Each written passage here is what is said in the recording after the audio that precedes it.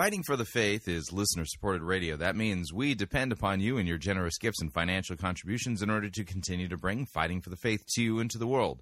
If you don't already support us, you can do so by visiting our website, fightingforthefaith.com. When you get there, you can click on one of our two friendly yellow buttons, or you can make your gift payable to Fighting for the Faith and then send it to Post Office Box 13344, Grand Forks, North Dakota, zip code 58208. And thank you for your support.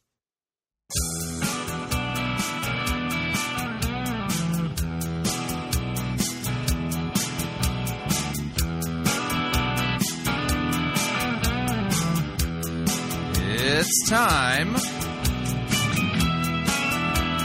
another edition of Fighting for the Faith. Tuesday, February 17th, 2015. Now, despite the fact that I'm traveling to Fort Lauderdale for the Liberate Conference, my hope is to have an almost normal week of Fighting for the Faith. I'll give the details here in a minute.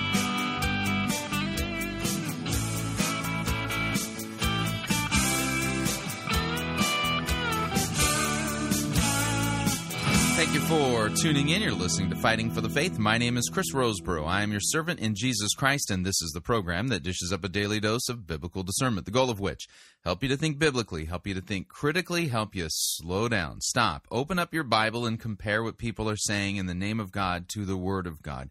Why? Well, because there's no shortage of crazy things being said out there, and we demonstrate by using sound biblical exegesis that people aren't actually paying attention to what God's Word says. They're not teaching sound doctrine, and it doesn't matter if they are popular pastors or teachers or conference speakers or authors or people put forward by the evangelical industrial complex as those whom we need to be listening to, those whom we need to be purchasing their books and all that kind of stuff. Over and again, we demonstrate that what these people are saying when they open up God's Word is not what God's Word says. Now, one of the things we also do is demonstrate that, well, God's Word does mean things, and it's not hard to actually get it when you put things back into context and you use sound biblical exegesis and you interpret Scripture the way Scripture actually tells you how to interpret Scripture.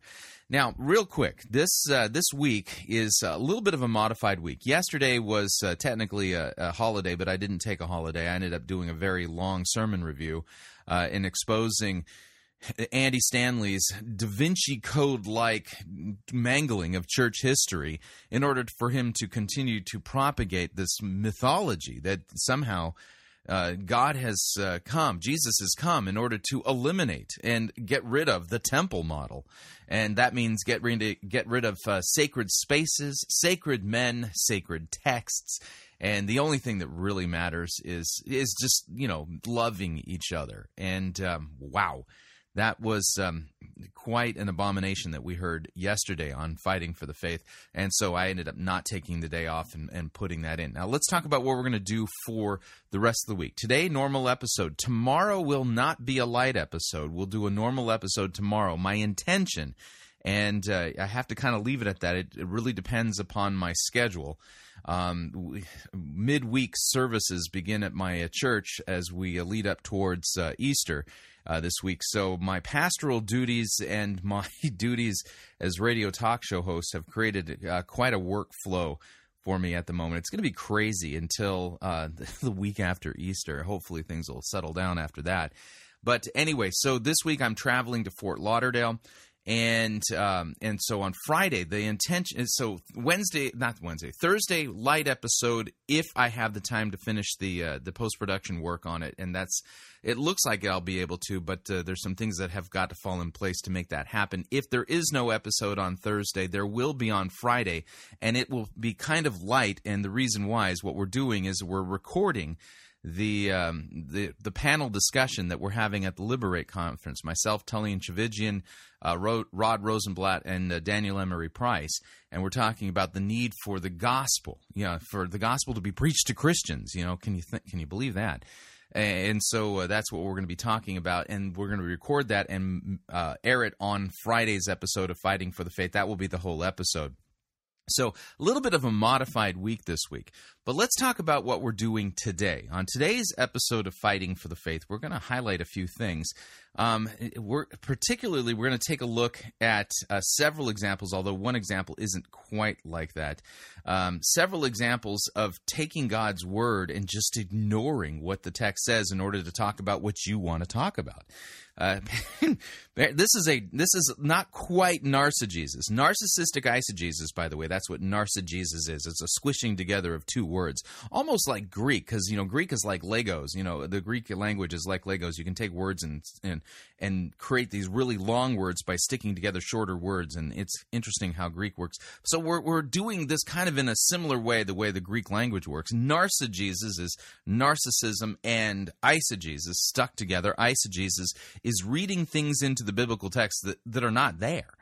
And narcissistic eisegesis is reading your self-love, the love of yourself, into a biblical text. But what we're going to be highlighting in several segments today is not reading yourself into a biblical text, but kind of just reading a biblical text that has nothing to do whatsoever with what it is that you're talking about. And so it's related to narcissistic eisegesis, but it's I think this is what Pastor Brian Wolfmueller calls the heresy two-step. You basically, it's a dance move, if you would. You speak a biblical text, and so there it is, and then while no one's looking, you back up from the text, and then you shimmy to the right or you shimmy to the left, and you just start talking about what you want to talk about, and it could be yourself or whatever. But we'll have a couple of examples of that in today's episode of Fighting for the Faith, including the sermon review. So let's talk about how we're going to unfold the program today. We're going to begin with adding a new person, if you would, to the greater Patricia King gang. Although she doesn't broadcast on Patricia King's network, she's of the same stripe, the same ilk as Patricia King. And this is a woman by the name of Amanda Wells, and she's quite the up-and-comer down there in Australia, New Zealand, and signs and wonders and things like that. Although I've seen evidence that some of the things that she's told about her life, stories that she's told about her life, may have been embellished as much as Ergen Canner embellished the stories about his life prior to becoming a Christian. So, but more news on that as that story unfolds. But so we're going to be listening to her explaining to us prophetic insights. We'll switch gears. And by the way, yes, it's absolutely true that Patricia King has started her own web church or television church, and it's the Shiloh Fellowship. And this week at the Shiloh Fellowship, Robert Hotchkin of the Patricia King gang, he was doing the preaching. So we're going to take a listen to the sermon from Shiloh and review a little bit of what Robert Hotchkin said there. We'll switch gears after the break. Somewhere in there we'll take a break. We're going to be listening to Steve Munsey. Yeah, Steve Munsey recently appeared on Benny Hinn's program, This Is Your Day. Oh, it's your day. You're looking for a miracle? Well, you've come to the right place. And Steve Munsey is going to prophetically, if you would, buttress the claims regarding Benny Hinn's healing ministry. And no joke, Steve Munsey is going to compare Benny Hinn to none other than the Apostle Paul himself. So there's quite a bit of that going on, although I thought that Jack Hayford was the Apostle Paul and Robert Morris was the fourth member of the Trinity. I do recall something like that being aired here at Fighting for the Faith, but you kind of get the idea of where that's going. And then in hour number 2, we're going to head down to C3 Church out there in Australia and listen to the prophet, Phil Pringle. Supposedly preach something that has something loosely to do with the book of Ezekiel. And like I said, this will be a great example of reading a biblical text and then just talking about whatever it is that you want to talk about. And then he's going to relay for us, if you really like story time, he's going to relay for us a story where, he had an angelic encounter. And I think I need to put the words "he had an angelic encounter" in air quotes. You know what I mean? But that will round out today's episode of Fighting for the Faith. So I strongly recommend that you make yourself comfortable And since we're going to be beginning with kind of, in fact, I'm almost thinking I need to rename this group, because the reality is I cheat.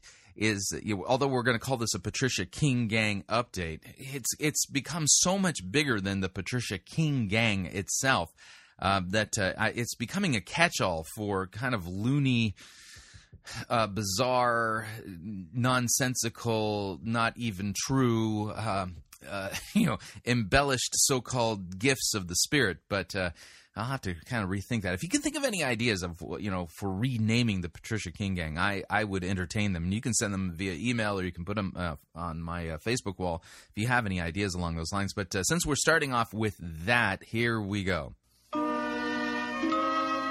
So are you looking for prophetic insights? Oh, I look for them all the time. In fact, I find them all over the internet. Well, you're in luck today, because Amanda Wells, an up-and-comer, kind of in the loose Patricia King Gang sense, is on her YouTube channel sharing with us the keys to understanding prophetic insights and sharing some prophetic insights of her own. So without any further ado, here is Amanda Wells. Hi, I'm Amanda Wells, and today I want to bring you a few prophetic insights. I'm so glad you're doing this, because, I've been looking for some myself. So many people have asked me about prophets and prophetic people. What's the difference between a seer and a prophet? And if I can just round some things off for you in just a couple of minutes, I hope I can give you some answers. The one thing we do have to understand, though, when we give a prophetic word or see something, we must remember as human beings, we are fallible. So when we get a prophetic word, we must remember as human beings that we are fallible. That's a weird disclaimer. What's the difference between a seer and a prophet? That's one of the things she says she's going to talk about. And, what about prophetic people and prophetic insights? And the first thing out of her mouth is a disclaimer. And the disclaimer is, that we as prophetic people, we're fallible. So don't expect us to always get it right. But see, that's the weird thing is that, God, the Holy Spirit, has revealed that if somebody is claiming to be a prophet, then 100% of what they say, thus saith the Lord, actually has to be correct. But, how do I know this? Deuteronomy chapter 18 gives us the biblical standard here. But here's what it says, Deuteronomy 18:20. But the prophet who presumes to speak a word in my name that I have not commanded him to speak, or who speaks in the name of other gods, that same prophet shall die. By the way, the death penalty in the theocracy of Israel back in the day for false prophets. Unfortunately, though, Israel didn't execute this law the way they should have, and false prophets led them astray throughout the history of Israel. But anyway, the statute was that if somebody speaks falsely and uses God's name, which, by the way, is what it means to take the Lord's name in vain. So God here says that someone who's speaking presumptuously a word that he has not commanded them to speak, and then the obvious question comes up, how do we know somebody's speaking presumptuously something God has not commanded them to speak? Well, here's what it says. If you say in your heart, how may we know the word the Lord has not spoken? Verse 22, when a prophet speaks in the name of the Lord, if the word does not come to pass or come true, that is a word the Lord has not spoken. The prophet has spoken it presumptuously. So here's the idea. Anyone claiming to be receiving prophetic insights directly from God the Holy Spirit, if they're not accurate 100% of the time, they're speaking presumptuously. They're speaking words they have not heard from God the Holy Spirit. In other words, that they're not a prophet. Plain and simple. And if what they're saying gives us extra biblical revelation, regarding doctrines and things that we're supposed to be believing, then that they're not a true prophet. If they're speaking words that come from God that contradict the written word of God, then we know that they are not a prophet. So here Amanda Wells, in talking about prophetic people, the first thing on these prophetic insights is, listen, they're fallible. So don't expect us to be perfect. Well, the thing is that never stopped the prophets of old from being right 100% of the time, and they were sinful and fallible people too. So how is it that the prophets of old got it right 100% of the time, if they were truly prophets of God? It's real simple. because there was no doubt as to whether or not what they were hearing was actually from God, the Holy Spirit. The Lord was speaking to them in such a clear and unambiguous way that there was no doubt in their mind that they were actually hearing from God. And so when somebody claims to be receiving prophetic insights and prophecies from God, and they're not exactly able to quite know for sure if that's, well, then you know that person's a false prophet. We continue. And the other thing is God doesn't speak our language. So, So what language does he speak, Amanda? If you understand what I mean. He has his own language. Oh, yeah. Okay. So, the language of God. And the language that God speaks is the language of symbols and parables. The language of symbols and parables. Really? Weird. So God's not capable of speaking English. Metaphors. You can see that Jesus did this all through the New Testament and even through the Old Testament. It was always in parables and symbols and metaphors. So what about, like when God told us the history of, the creation, the flood, the fall of man, the promise of the seed that would crush the head of the serpent, the story of, Abraham, Isaac, Jacob, Moses, the Exodus, the stories of King David,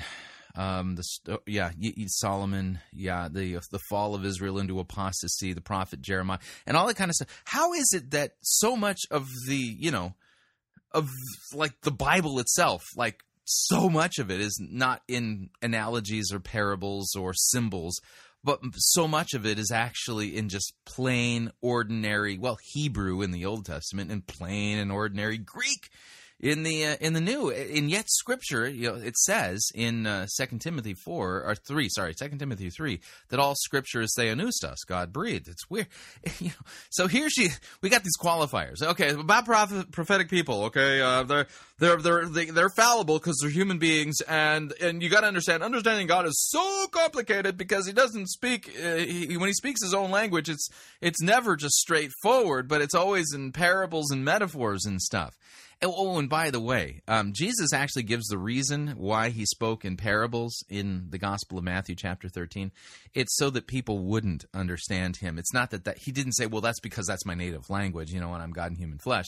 He did that so that people wouldn't understand Him. And prior to that, in the Gospel of Matthew, Jesus preached and taught pretty straightforward. In fact, Jesus was quite an eloquent communicator, and He was able to communicate in the language of His day and be understood quite readily. We continue. Reason for this, because our soul, which is it's brought to maturity by between the age of 2 to 7. Yeah. Our soul only understands metaphors, parables, and symbols. So the reason that God only the language of God is in parables, metaphors, and symbols is because our soul, which doesn't come to maturity until between 2 and 7, you said.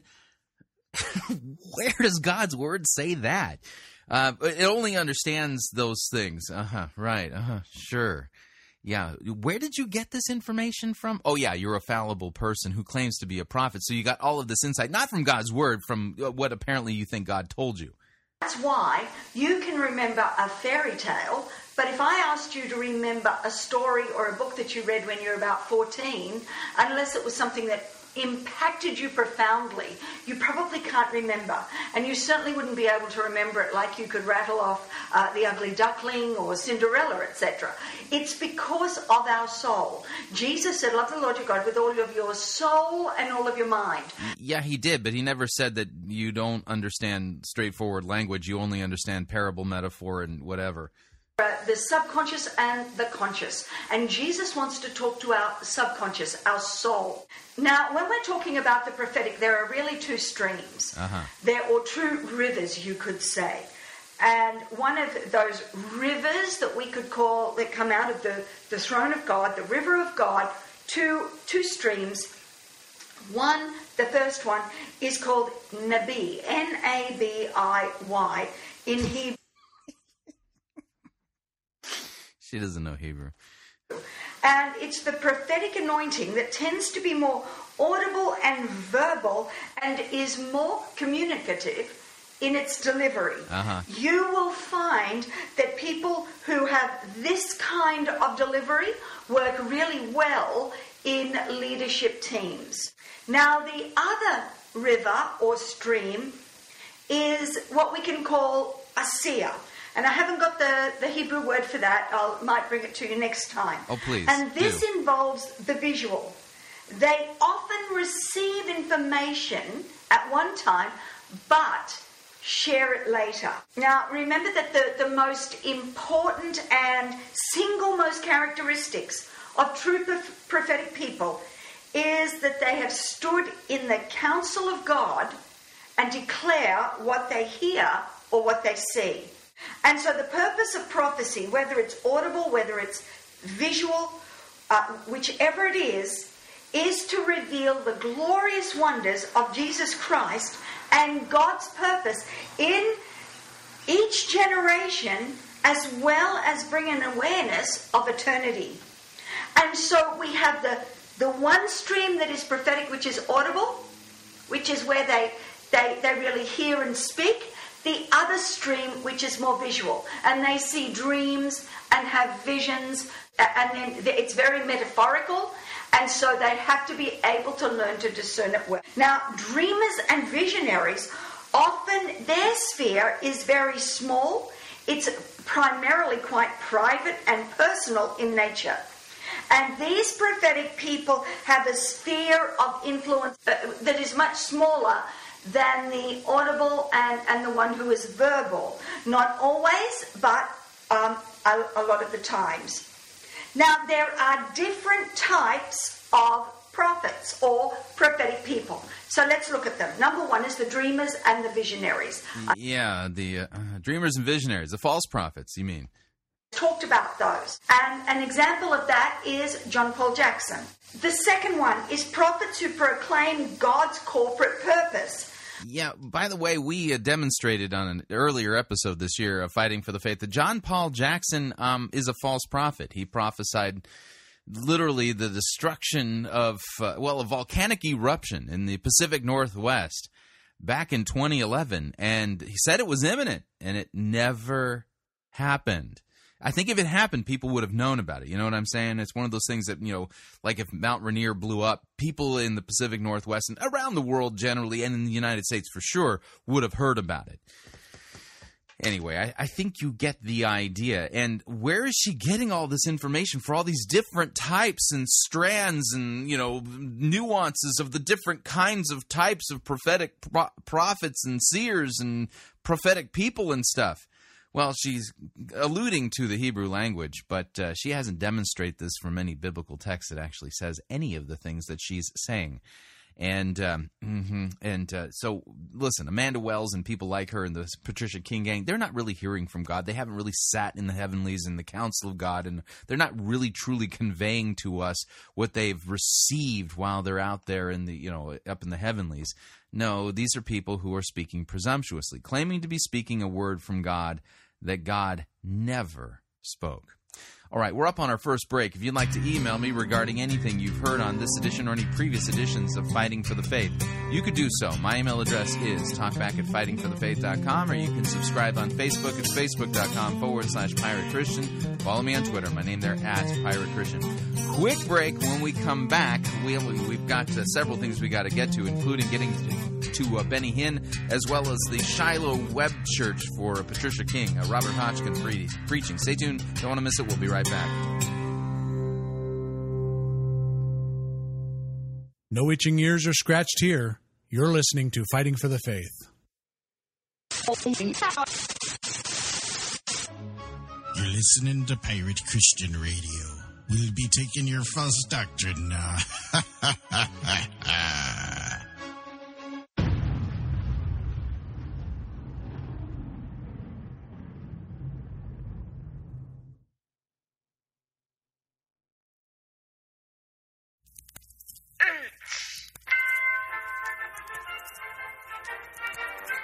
Max Holliday's Birdcage Theater presents Church Day Soleil.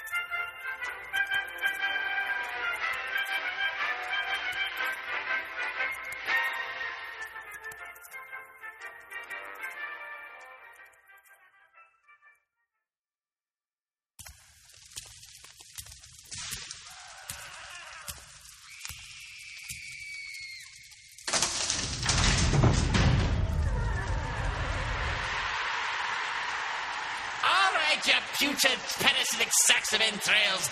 Listen up. I've got some good news and I've got some bad news. Straight from the top. I'm sorry, I mean bottom. What's the news from the boss? The good news, gentlemen, is that our soul quotas are up by about 50% this year alone. The bad news is that we have to try harder. We're getting awfully close to Armageddon, and it's everyone's responsibility to do their worst. As we all know, the major culprit responsible for our blistering success is the continued decline of biblical intelligence amongst American evangelicals. They're just begging to be led astray by false doctrines. We barely have to try anymore. It's actually kind of depressing. Do you all remember how successful General Abraxas was with his Sun Stand Still scheme? Yes! We would never have gotten away with a teaching like that 20 years ago. Yet, thanks to how mind-numbingly illiterate people have become with their Bibles, it worked like a miracle. Miracles? Heresy! My fellow miscreants, I apologize. Slip of the forked tongue. Now, where was I? Yes. So now our orders are to come up with the dumbest, the lamest, and most ludicrous teachings to throw at these dullards and see what sticks. Anyone got any suggestions? We could sell indulgences so that people could get time off of purgatory. That's too 13th century, Agrit. If you had spent even the slightest amount of effort in your demonic studies instead of trying to reinvent the selfie, you might have known that little historical factoid. Anyone else? How about praying to dead saints? Done it. Women could be pastors? No. Pastrix is already in the dictionary. We can chalk that up as a victory. Maybe we should tell everyone that they're still under the Mosaic law, and that they must obey kosher laws, and that they must not celebrate Christmas and be Torah observant. Too Jewish. Come on, you worthless maggots. We've already done all these before. We need to be more creative. And by that, I mean less creative. How about swingers for Jesus? We've already done that one, you idiot. What about portals? Who said that? I did. Well, speak up, worm. What about heavenly portals above Jerusalem? This sounds eerily like the tithing gnome, and he wasn't that popular. No, your wretchedness. These are portals only above Jerusalem, and heavenly blessings fall out of them on the passersby. And you'll need a map to find them. And where exactly will they procure this map? It'll come free with every purchase of a Microsoft Zoom. Silence, you imbeciles! They started making those years ago. Even the Pet Rock had better features, and that's bad. Even by our standards. That just sounds terrible. Why would anybody go for that? Who's next? There's a sound membrane. A sound membrane in the sky that is bulging. And it's starting to leak. You had my curiosity, but now you have my attention. That's it, your wretchedness. That's all I got. Sorry. Well, that's by far the worst idea I've heard yet. And I'm satisfied. I'll just run these notes down the chain of command. Meeting is adjourned!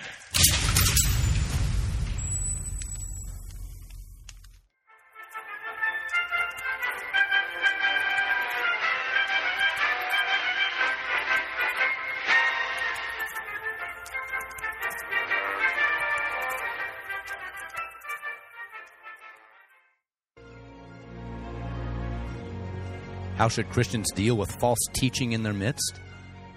What should we do when our doctrine and our practice do not sync? What role does humor and satire play in calling out false teachings? These are the timely questions for the 2015 Brothers of John the Steadfast Conference, February 20th and 21st at Bethany Lutheran Church in Naperville, Illinois. Hear from Pastors Brian Wolfmiller, Clint Poppy, Larry Bean, Hans Feeney, and Todd Wilkin as they address the theme, When Heterodoxy Hits Home. Also, don't miss out on the No Pietists Allowed parties, the Manly Man Breakfast, and Worship to Feed the Soul. To find out more and to register for When Heterodoxy Hits Home, go to Brothers of John the Steadfast at steadfastlutherans.org.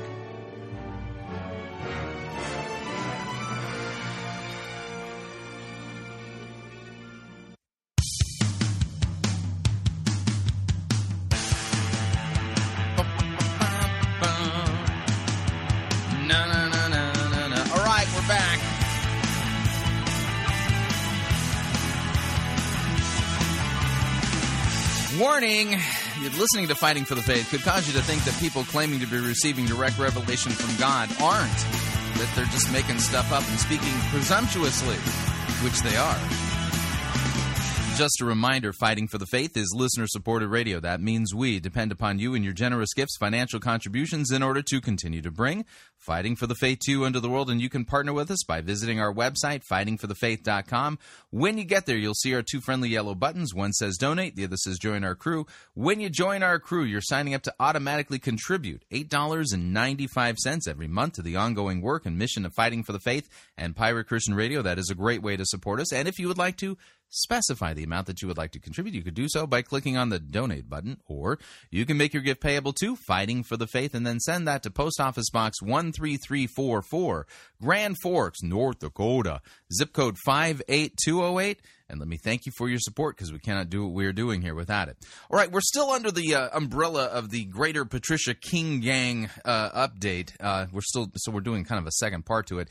Here's Robert Hotchkin from his sermon this past Sunday at the Shiloh tele-web church thingy going on over at xpmedia.com. And let's see what he does with Scripture and the things that he says there to the folks at the Shiloh Web Church Fellowship. Here we go. We're in an interesting season right now. Yeah. How many of you guys have felt it? How many of you felt the warfare? Yeah. Felt it? I mean, are we Jedi now? So how many? We're in an interesting season. How many of you have felt the warfare? What does it feel like? Is it painful? There's a lot of warfare going on right now. Yeah. But, that's not a bad thing. Okay. God doesn't raise up victims, does he? He raises up warriors. He raises up overcomers. And we at XP Shiloh Fellowship, we're warriors. We're made for war, right? Can I get it? They just... Okay, call me cynical. But we at XP Shiloh Media Church, we're warriors. We're made for war. And they actually, the camera is showing the crowd there gathered for the XP Media Shiloh Web Church thingy. These look like just ordinary American suburbanites. They don't look like warriors to me. Come on, we're warriors! Yeah. And when... Lousiest looking warriors I've ever seen. Warrior, you're made for war. We at XP Shiloh Fellowship, we're people of great faith. We don't run from battle. We don't shirk from battle. We're like King David. When others in the body might say, we don't know how to come up against this giant, we don't judge them. We don't dismiss them. We don't mock them. We just simply, like King David, say, we know who our God is. And we're going at this battle. And we're not only expecting the victory, but we're expecting the spoils from the victory. And we're not only expecting victory, but the spoils. Lots of loot and money and things like that. Yeah. Oh, I'm a warrior now. Sign me up. What's exciting is the reason that we're experiencing this new level of warfare that we've all come up against is because we've entered a new season. So that's the reason. And tell me, Mr. Hotchkin, how do you know we've entered a new season exactly? Did you feel it? Last September, about Rosh Hashanah, we as a ministry, so we as XP Shiloh Fellowship, whether you're here with us locally or you're part of our congregation around the world, we entered a new season. We felt it. And within... So... Ooh... Yeah, count me in under the category of not convinced here. I'm trying to think back. What was I feeling in September of last year? Hang on, I'm kind of no. I didn't feel nothing. And so if you didn't feel it either, I mean, does that mean that we're not in this new season? Because we didn't feel it about the time of Rosh Hashanah. Can you think back? What were you feeling back then? Did you feel anything? No, I didn't. I felt nothing. Boy, is this like the Mormon burning in the bosom that's supposed to prove that the Book of Mormon is, actually legit, despite the fact that, like, nothing in the Book of Mormon is historically accurate, like, at all? So, we're in this new season. Rosh Hashanah, last year, we felt it, so that means it's true. Right. Season comes new territory. And with new territory comes a new battle. And that's not bad. We don't have to be afraid of the battle. What we need to do is run towards it, proclaiming and declaring who our God is and the victory that he has for us. So just run towards it, because they felt it in September, dude. Now, we see a really good example of this in the book of Joshua. You do? Really? The book of Joshua teaches that we should expect to feel that we're in new seasons and stuff. Please tell me what you're going to do with Scripture here. Favor and turn in your Bibles to the book of Joshua. Yeah, which chapter? Go to Joshua 1. Joshua 1. So Joshua 1 teaches that there's these different, seasons that you're supposed to feel. Okay, well, let's see.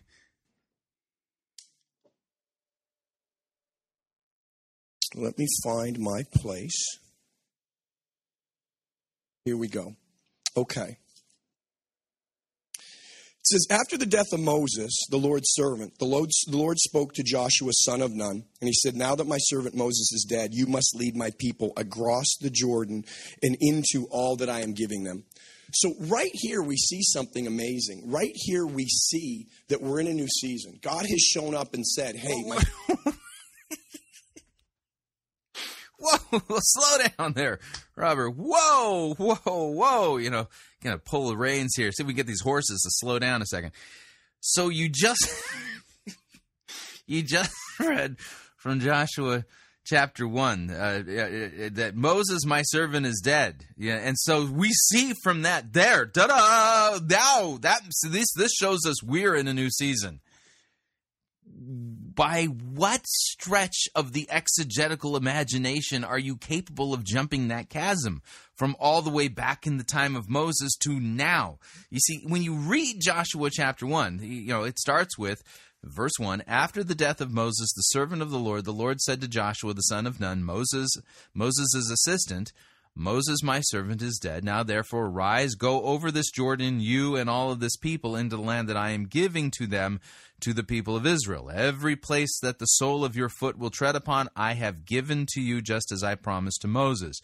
From the wilderness and this Lebanon as far as the great river, the river Euphrates, all the land of the Hittites, to the great sea toward the going down of the sun shall be your territory. No man shall be able to stand before you all the days of your life, just as I was with Moses, so I will be with you. I will not leave you or forsake you. Be strong and courageous, for you shall cause this people to inherit the land that I swore to their fathers to give to them. And this is historical narrative. This is a descriptive text, not a prescriptive text. There's no prescription in Joshua chapter 1 that says, and just as the people of Israel entered a new season after the death of Moses, so you too, in the 21st century and beyond, should expect that this is going to show you that God's going to lead you into a new season. You just need to feel it about the time of Rosh Hashanah, The Moses season is over, and we're entering a new season. So when God... The Moses season is over. To us about a new season, we always get excited, right? We get excited about the new season, the new territory, the new realm. But what's interesting to me is God never says new territory, new season doesn't mean new battles. He actually says it does mean new battles. He says to Joshua that you're in a new season, you're going to come into everything that I have promised, and the enemy's going to try to come against you. But this is God's promise to Joshua. Everywhere you go, you will be on land I have given you. No one will be able to stand their ground against you as long as you live. Yeah, again, this is talking about the children of Israel going into the land that God promised them. And the promised land is not some allegorical thing that symbolizes the new territory that God wants to lead you into in a new season in life that began in Rosh Hashanah, if you felt it. That's not what this is teaching at all. Robert Hotchkin, you claim to be receiving direct revelation from God the Holy Spirit. We've played segments from you in the past here on Fighting for the Faith. Why isn't God the Holy Spirit screaming at you right now and saying, "Be quiet, you're twisting my word, you're not rightly handling it"? I will be with you as I was with Moses. I will not fail you. Be strong and courageous, for you will lead my people to possess all the land I swore to give them. You will be successful in everything you do. I command you, let me back up. Study the book, obey all the law. Do not turn away from them, and you will be successful in everything you do. Study this book continually. Meditate on it day and night, so you may be sure to obey all that is written in it. Only then will you succeed. Now, isn't that interesting? God calls him into the new season, declares the new season, gives him the promise, I'm going to be with you, I will. Saying it's a new season is like this weird stretch, because you started with, we felt that we're in a new season, and now you're reading that into the text. This is eisegesis. Fail you. There will be warfare, there will be battles, but no enemy can stand against you. And then he gives him the key.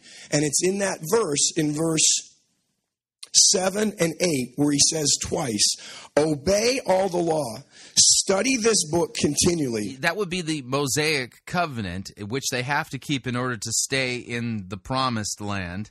Meditate on it day and night, to obey all that is written. Only then will you succeed. And if we don't know the goodness of our God, the love of our Father, we can read that word in English, obey, and get a misconception that God's setting up some quid pro quo religious performance formula that if you do good, I'll do good by you. Have you read the fine print of the Mosaic covenant?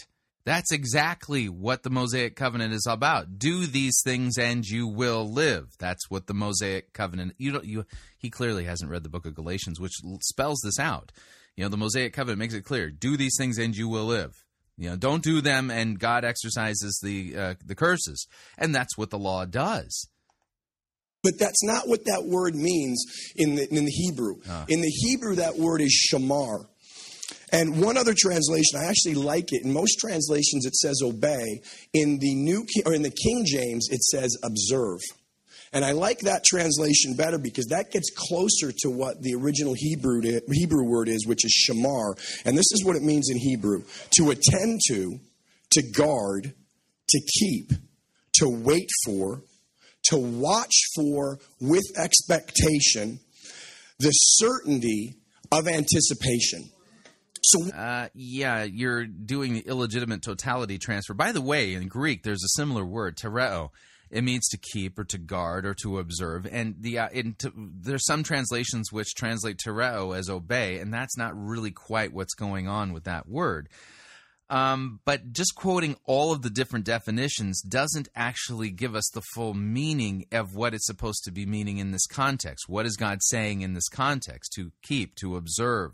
Okay, yes, you have to observe the covenant. Now, the covenant has within it provisions for when you sin, for when you don't obey the law. Then there's sacrifices for the forgiveness of your sins that all actually point to the one once-for-all sacrifice, which is Jesus. So, yes, but keeping and observing really comes down to not only second table of the law, but also second table, loving the Lord your God with all your heart, soul, mind, and strength. And over and again, how did Israel wander away from the covenant? It was through idolatry. What is saying is, I'm bringing you into a new season. I'm giving you new territory. There's going to be challenges, but you're going to succeed in every time when you shamar my word. Yeah, well, that's great, because what does this have to do at all with, apparently you've been led into a new season in the month of September of last year, and you felt that means that there's new territory, new ground. See, that doesn't make any sense. Not a religious thing of if you obey, then I'll help you. It's knowing my word, knowing who I am, what I have given you, and holding on to it no matter what. Holding it in your heart, knowing my word, expecting my word, anticipating my word, no matter how things look or feel. Anticipating my word. Now he's taking all the different definitions of the word shamar and sticking them into one run-on sentence, and as if somehow he's now getting the full meaning. No, this is called illegitimate totality transfer, which is a misuse of a lexicon. Obey part, what I get out of the obey part is it's when we know, when we shamar, when we hold that word in our heart in anticipation and expectation. Which word is he talking about? The written word of God or the supposed word that God spoke to him? God being faithful, the certainty of our God and his word, no matter how things look or feel in the moment. When we hold on to that, then we command from our spirit that knows our God, our spirit that knows who our God is and what he's promised. We command our body and soul to obey.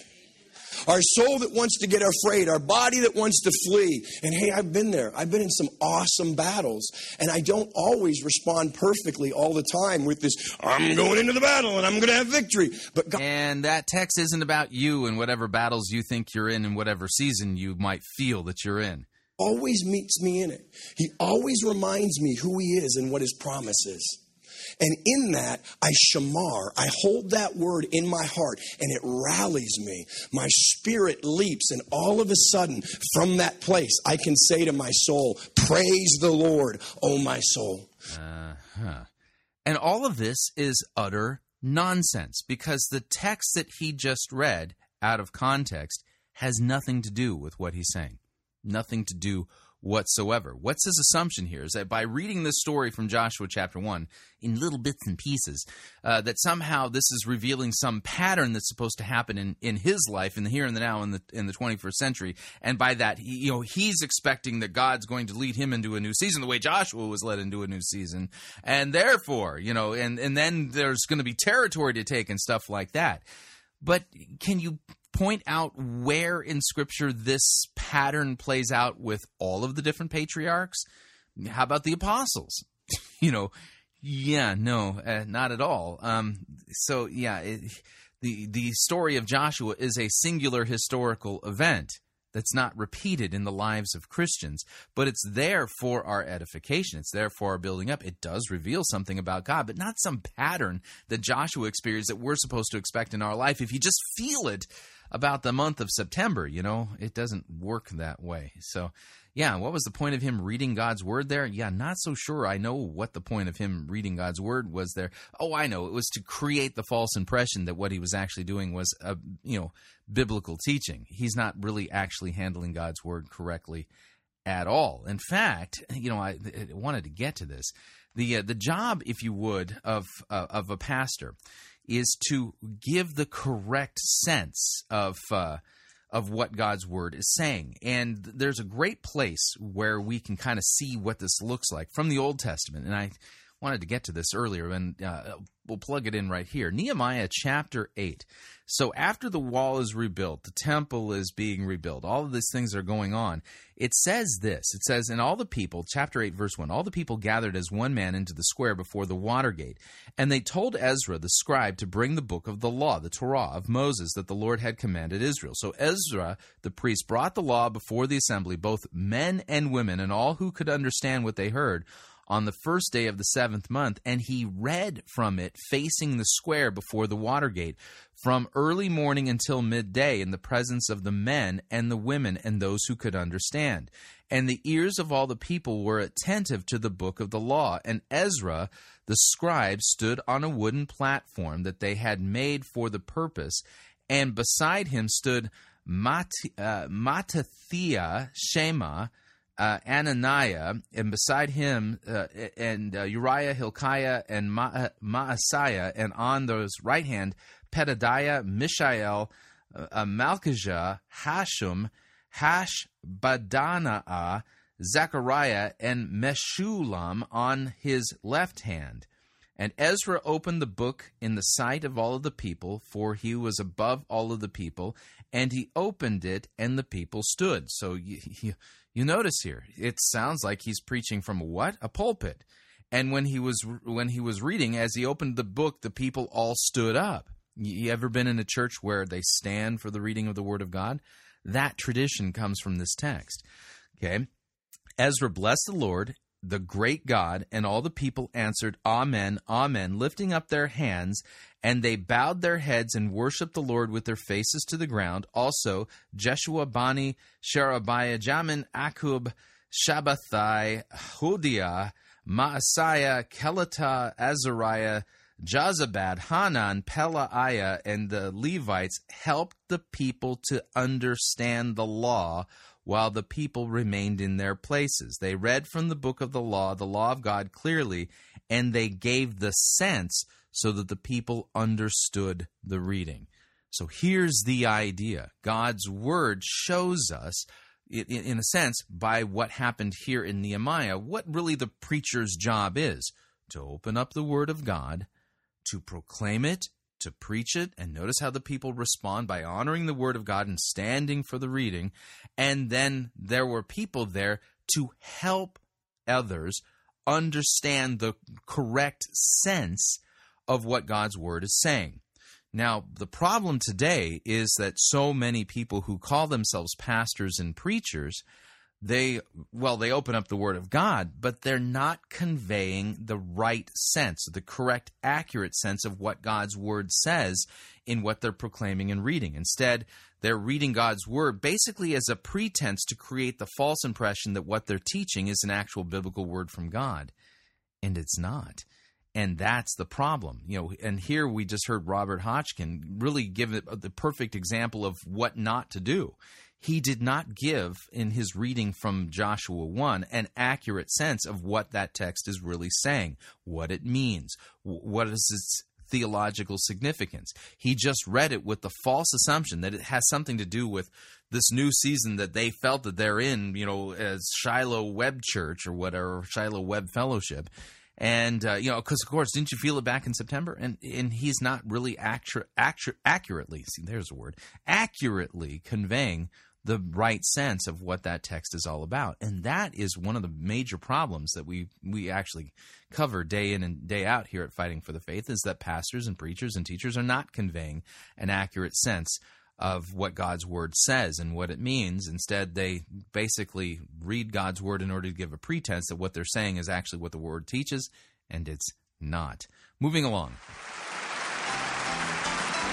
Time for a money-grubbing televangelist update. Don't want no kissing. Don't want no gal to call me honey. Don't want my name in the Hall of Fame. Just want a big fat pile of money. Give me that almighty dollar for that lettuce, hear me holler. Give me buckets full of ducats, let me walk around and waller in Mazuma, El Dinero, wanna be a millionaire. Give me money, money, money, money, money. I want that green ammunition, that's the stuff for which I'm wishing. Fill my closets with deposits, I'm a demon in addition. Give me shekels, give me pesos, let me see their smiling faces. Money, money, money, money, money. I wanna get me a suit that's made out of loot and whistle to wear it in green. I got that monetary-itis, like to be just like King Midas. Want that golden touch is what I mean. Give me that old double eagle. Want that tender that is legal and financially, substantially any sum I can inveigle. Want to live in regal splendor with that loving legal tender. Money, money, money, money, money. All right, that's Dr. Teeth and money, money, money, money, money. Now, what we're going to be listening to is from a recent episode of This Is Your Day. This is Benny Hinn's television program, and he invited the heretic and showman, kind of like circus showman is the right way to put it, Steve Munsey onto his program. And apparently Steve Munsey has a word from God to share with the audience of Benny Hinn's television program, a word that, if you would, sort of buttresses and basically, well, makes Benny Hinn out to be a very, very important person. Here's Benny Hinn introducing Steve Munsey to explain what the Lord has revealed to him. Here we go. I want to hear what God has for us today. I'm all ears and ready. The Holy Spirit has really spoken strongly through you, and as I was coming and approaching this moment with you on on this telecast, the Spirit of the Lord really touched me, and I want you that are listening and watching today to hear that this is a word for Pastor Benny Hinn. So the Holy Spirit speaking to Steve Munsey, a word for Pastor Benny Hinn. Then this word is going to be transferred through this camera as you're watching it on your television set. Yeah. And there's going to be a word for you. So then the word is from the Holy Spirit to Benny Hinn. It'll be transmogrified through the technology of a television camera into a word for you. Well, please do share. Amen. Pastor Benny Hinn is much like Apostle Paul in the book of Acts. Really? Benny Hinn is like the Apostle Paul from the book of Acts. Are you sure about that? Because when I read about the Apostle Paul, the last person that comes to my mind will actually be Benny Hinn. So, I mean, are you really sure that's what God the Holy Spirit is telling you, Steve Munsey? And when I came, I mean, this is really. I'm not trying to be a holy Joe here. I mean, you're more holy than me, but no, I'm not. But go ahead. But I don't want to be. I would say neither of you are holy. People to think, that I hear voices. It's through the Word, and the Spirit of the Lord comes upon me. Right.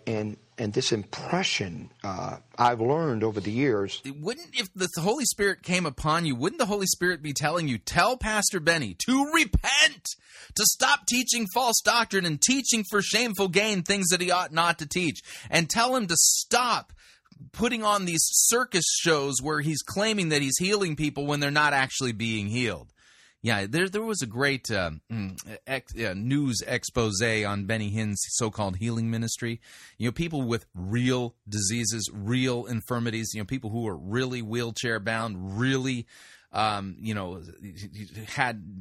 diseases that were going to kill them. When they show up to a Benny Hinn healing revival, they're kind of shuttled to the back of the building, and they're not allowed to go up on stage to receive healing from Benny Hinn. Yeah, you can find it on YouTube.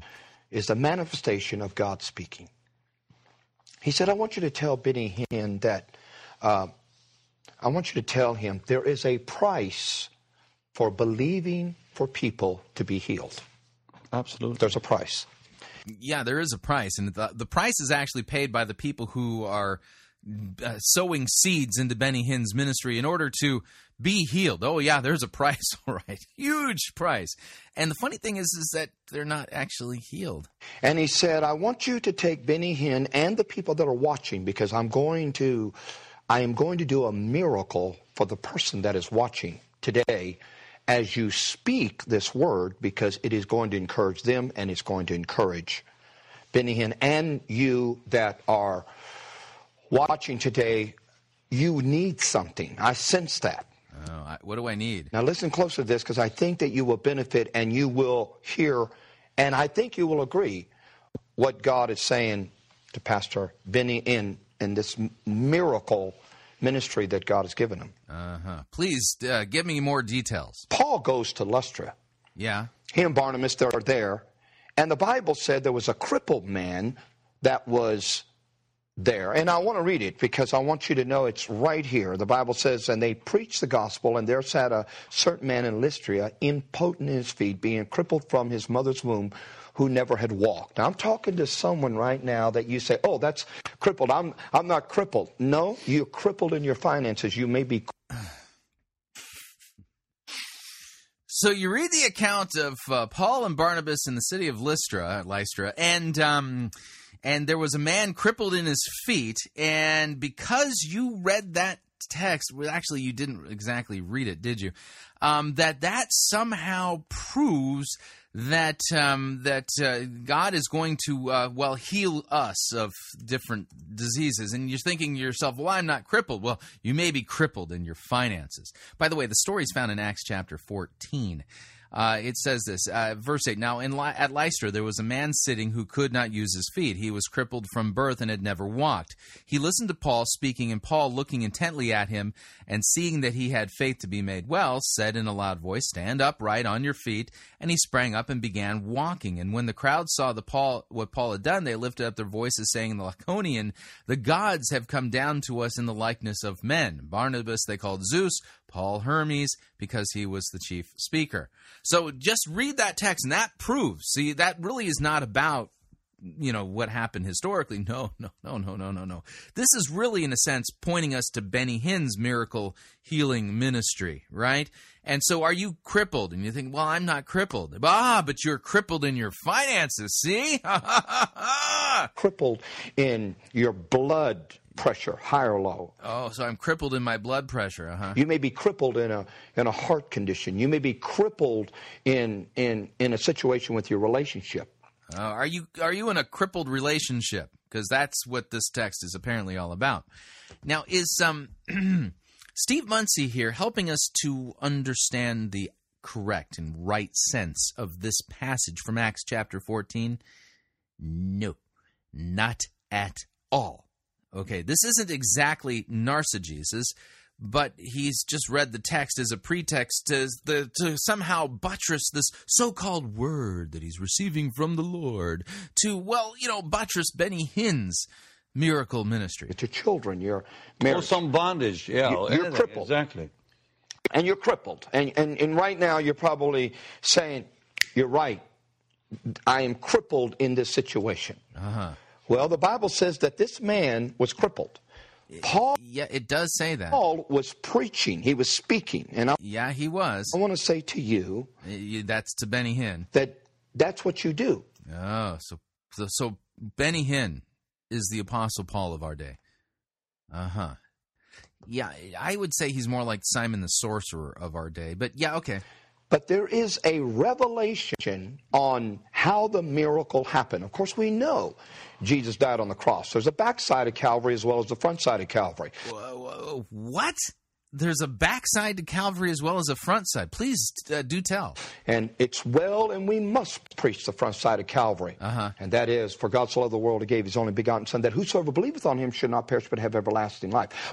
Just ramble through that really quickly. Uh-huh. But there's also a backside of Calvary. And what would the backside of Calvary be? Mm-hmm. For by his stripes we are healed. Yeah, again, yes, that's true. But when exactly? That doesn't promise us healing here and now. It does promise us healing, total, whole healing on the resurrection day when our bodies are raised from the grave. But that's not what you're talking about, is it? Yeah, I detect a scam here. In order to prove this, though, let's fast forward to near the end of the program to see if they're going to say, well, in order to activate this anointing, this healing ability that Benny Hinn supposedly has, just like the Apostle Paul, see if it requires any, financial contributions to Benny Hinn's ministry, all under the pretense of exercising faith in order to release the anointing or something like that. This is near the end of that exact program we've been listening to. Here we go. I'm going to shout in the name of Jesus. And I don't mean scream or yell, but I'm going to speak. You used to do that all the time. When we go to the meetings, I would notice that you would get into this dimension, and then you would say fire real loud. Yep. It would scare me. I would say, my God, he's so loud. But then I looked, and biblically, you were perceiving the people at connecting with certain moment. Absolutely, yeah. And then you did what Apostle Paul did. You shouted with a loud voice. Absolutely. And I saw people come out of the wheelchairs. I saw people come out of their seats. Because faith is released. That's why. Uh-huh. So he's just like the Apostle Paul. Faith is released. Uh-huh. The minute you connect with that anointing, faith is released. Yes, but where in the Scripture does it say when you connect with someone's anointing that faith is released? What does it mean to release faith? That's a weird theological phrase. You perceive. Paul said he perceived. Absolutely he did. He could see in this man. I know it takes faith. Faith is what moves God. I understand Hebrews 11:1. But there is something about a man of God speaking like I am right now. Okay, is that what's happening to you right now? Right now, I can just feel Then it. let's pray for the people right now, and let's pray also that God will prosper them, bless them, heal them in Jesus' mighty name. In the name of Jesus Amen, Christ. amen, amen. On the set with Pastor Benny Hinn. Yes, Lord, we agree in right the now. next few seconds, We agree. I believe that you are going to get up right now. Get up. Get. Yeah, that was not actually tongues. That's just gibberish. It's a false manifestation masquerading as the biblical spiritual gift of tongues. That's not tongues. Up like the man in the book of Acts. Your depression is leaving. Your fear is leaving. There is an abundance that's coming like you have never witnessed in the history of your life. Right now, right now, right now, in the name of Jesus. Oh, listen to what I'm sensing. This is what I'm sensing. I'm sensing the same thing as Jesus. Oh, you're sensing the same thing as Jesus. Wow, you're quite amazing there, Mr. Muncie. Jesus says, let's do something for the multitude. Oh, Jesus wants to do something for the multitude. You're sensing that. Okay. But we don't have anything. Oh, okay. We don't have any food. Uh-oh, we want to do something for the multitude, but we don't have any food. Oh, no! And Jesus said, well, what do we have? And then Andrew said, well, we got a little boy here with 2 fishes and 5 loaves. What I'm sensing right now that this gospel must be preached. Absolutely. Benny Hinn must go to India. Amen. He must do the work, and God is doing something special. He is? I sense right now. You do? That you put in this hand, and you put in this hand, and you say, here is the 2 fishes and the 5 loaves, and here is the seed. I just sense that. Yeah, so you sense Jesus saying, here's the seed. It's something to do with fishes and loaves. So you want us to send fish and bread to Benny Hinn? This is 60 seconds that I sense this so strong. Oh, you do, huh? Yeah.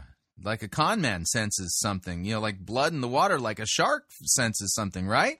And that in the name of Jesus Christ, I sense 250. I just sense that. 250 and that you what? put it 250 what? Right into the hands of Jesus so that Jesus can feed the multitudes through this ministry. So 250. Send in 250 as a seed offering so that Jesus can feed the multitudes through Benny Hinn. Right. It's going to go around the world. And when you do this, there will be 12 times more that will come back to you after you have planted the seed and it goes forth to spread the gospel. You're going to get 12 times back more. You said 250. I thought that, God's word talks about 100-fold return on things like this. At least that's how the televangelists of old would talk about it. So we got 250 times 12. So if you send $250 to Benny Hinn, God's going to give you $3,000 in return. Okay, right. $250. Yeah. $250. $250. I just sense that. And you do. Yeah. I don't sense nothing except for that you're a total con man, deceiving people, twisting God's word, and teaching for shameful gain things that you ought not to teach because you didn't rightly handle the book of Acts, chapter 14, at all. In fact, that the whole purpose why you read that was some kind of a pretext so that you can get to this part where you want people to send $250 into Benny Hinn's ministry. Makes me wonder, how much of that are you going to get? What's your cut on this false teaching? Wow, talk about charlatans. But I think you get the point. This is not from God. Not at all. This is all designed to, make a buck for Benny Hinn, for Steve Muncie. But there's a cost involved for the miracle-working ministry of Benny Hinn, for sure. But Benny Hinn isn't the one paying it. It's the people listening to him that are paying it. All right, we're up on our second break. If you'd like to email me regarding anything you've heard on this edition or any previous editions of Fighting for the Faith, you can do so. My email address is talkback@fightingforthefaith.com, or you can subscribe on Facebook, facebook.com/Pirate Christian. Follow me on Twitter. My name there, @Pirate Christian. Quick break. When we come back, C3 Church down in Australia the prophet Phil Pringle, telling us about, well, something to do with the book of Ezekiel, so he can tell us about some angelic encounters. Stay tuned, don't want to miss it. We'll be right back. Jesus did not die for your 401k. You're listening to Fighting for the Faith. Pirate Christian Radio Theater presents Death of a Salesman. Are ye a salesman? Why, yes, I am. Can I interest you in some...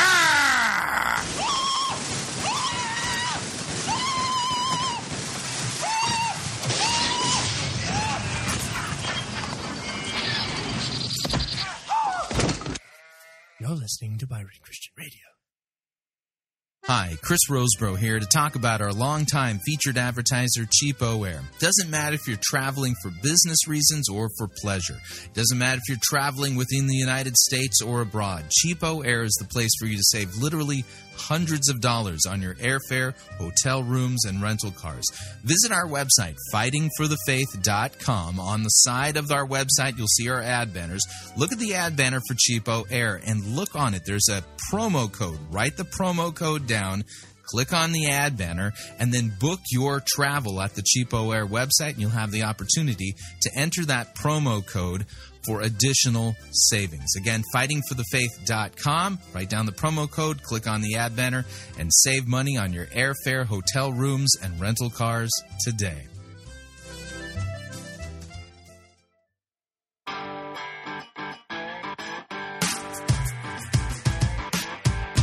All right, we're back. Hour number 2 of Fighting for the Faith, sermon review time. Note the pattern that we're showing. Oh, people are reading biblical texts, but it's not to actually give you the proper sense of what those texts mean. And this will be another example of that.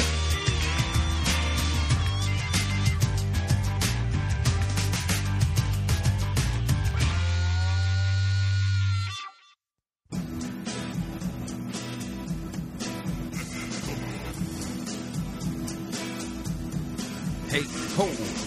The good, the bad, the ugly. We review it all here at Fighting for the Faith. We're an equal opportunity sermon reviewing service. Today's sermon comes to us via C3 Church, Oxford Falls, Australia.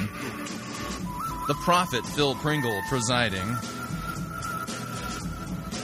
The name of the sermon we'll be listening to is Awakening. This is part 2 in this sermon series, apparently. And we'll be listening to him take us into the book of Ezekiel without any context whatsoever, so that he can create the false impression that what he's teaching us is actually, a biblical teaching. This is something that God wants us to know and to understand, but the thing he's reading has nothing to do with what it is that he's talking about. Strange technique indeed. So let me go ahead and back off on the music, and without any further ado, here is the prophet, Phil Pringle from C3 in Oxford Falls, and The Awakening. Here we go. All the nations of the world, everywhere there's a C3 church. Next week, we are upgrading and going up a level without any doubt at all. Let me read a scripture to you in these... As we just come around the Word of God here tonight, and in Ezekiel 47 verse 3. Ezekiel 47 verse 3. Now remember what we just read from Nehemiah chapter 8 about how there were people there assisting and helping people to understand the proper sense of what God's Word says. So we're going to see if Phil Pringle does this. So we're in Ezekiel, okay? And... if you open up your Bible there, and here's apparently what he's going to read. So going on eastward with a measuring line in his hand, the man, this would be an angel, measured 1,000 cubits and then led me through the water, and it was ankle deep. And again he measured 1,000 and led me through the water, and it was knee deep. And that's where the frogs are, knee deep, knee deep. Anyway, again he measured 1,000 and led me through the water, and it was waist deep. And again he measured 1,000, and it was a river that I could not pass through, for the water had risen. It was deep enough to swim in, a river that could not be passed through. And he said to me, Son of man, have you seen this?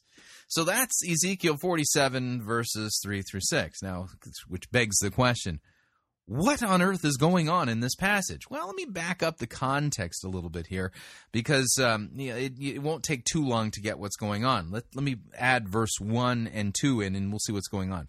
So then he brought me back to the door of the temple, and behold, water was issuing from below the threshold of the temple toward the east, for the temple faced east. The water was flowing down from below the south end of the threshold of the temple, south of the altar. And then he brought me out by way of the north gate, and led me around on the outside to the outer gate that faces toward the east, and behold, the water was trickling out on the south side. So this is a vision that Ezekiel is receiving.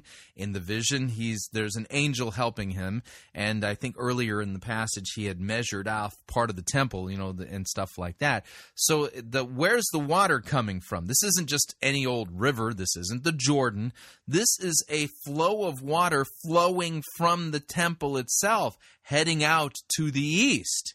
And then going on eastward with a measuring line in his hand, the man measured 1,000 cubits and led me through the water, which water? The water flowing from the temple, and it was ankle deep. Again, he measured 1,000 and led me through the water, and it was knee deep. And again, he measured 1,000 and led me through the water, and it was waist deep. So you kind of get the idea. The farther away from the temple this water gets, the deeper it is flowing. So what is this water? Well, it's flowing from the temple. Again, this is a vision.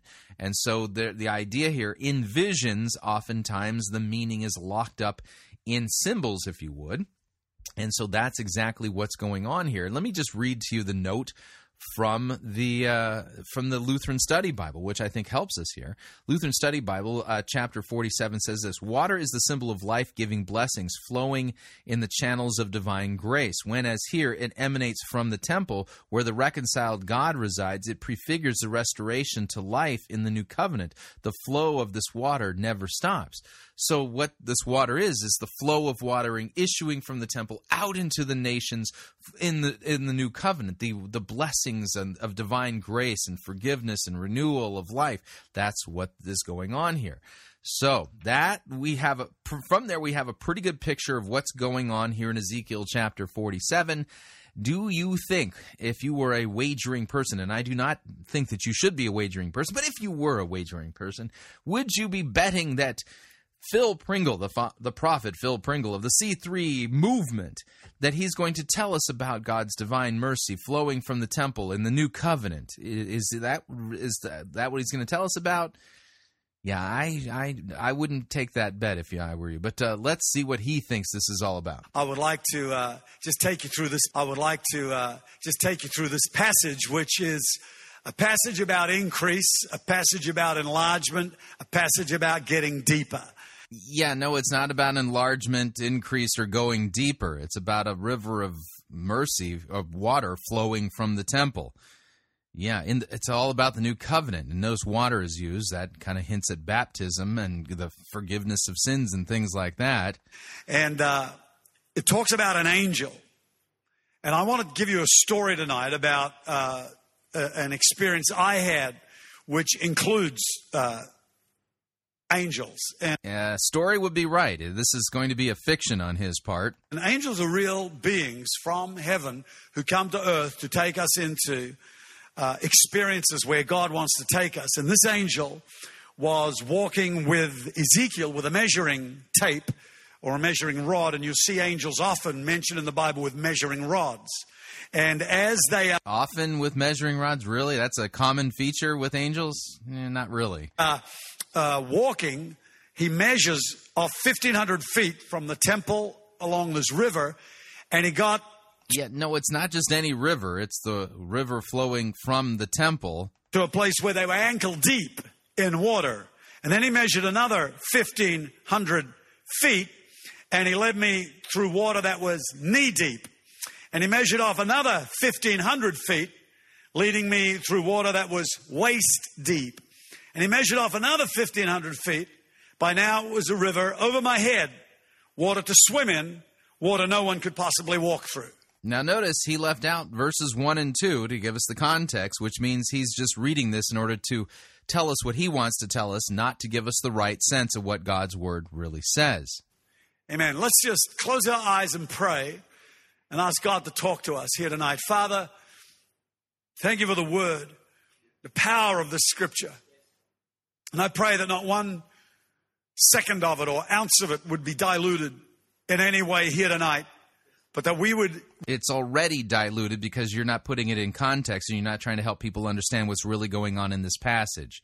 So why are you praying that it wouldn't be diluted? Receive the full impact of your word, your spirit, and the mighty grace of God, enabling us to embrace this word and let it transform us into the reality it's speaking about. Heavenly Father, help us reach this generation, this world around us, in Jesus' mighty name. And everybody said, amen. I believe that God wants us to move into a revisit, a reenactment of the reality of the book of Acts again in these days. Reenactment of the book of Acts. You couldn't reenact it if you tried. There are no apostles today. Unfortunately, in a lot of places, you will see that the power of God has been dialed down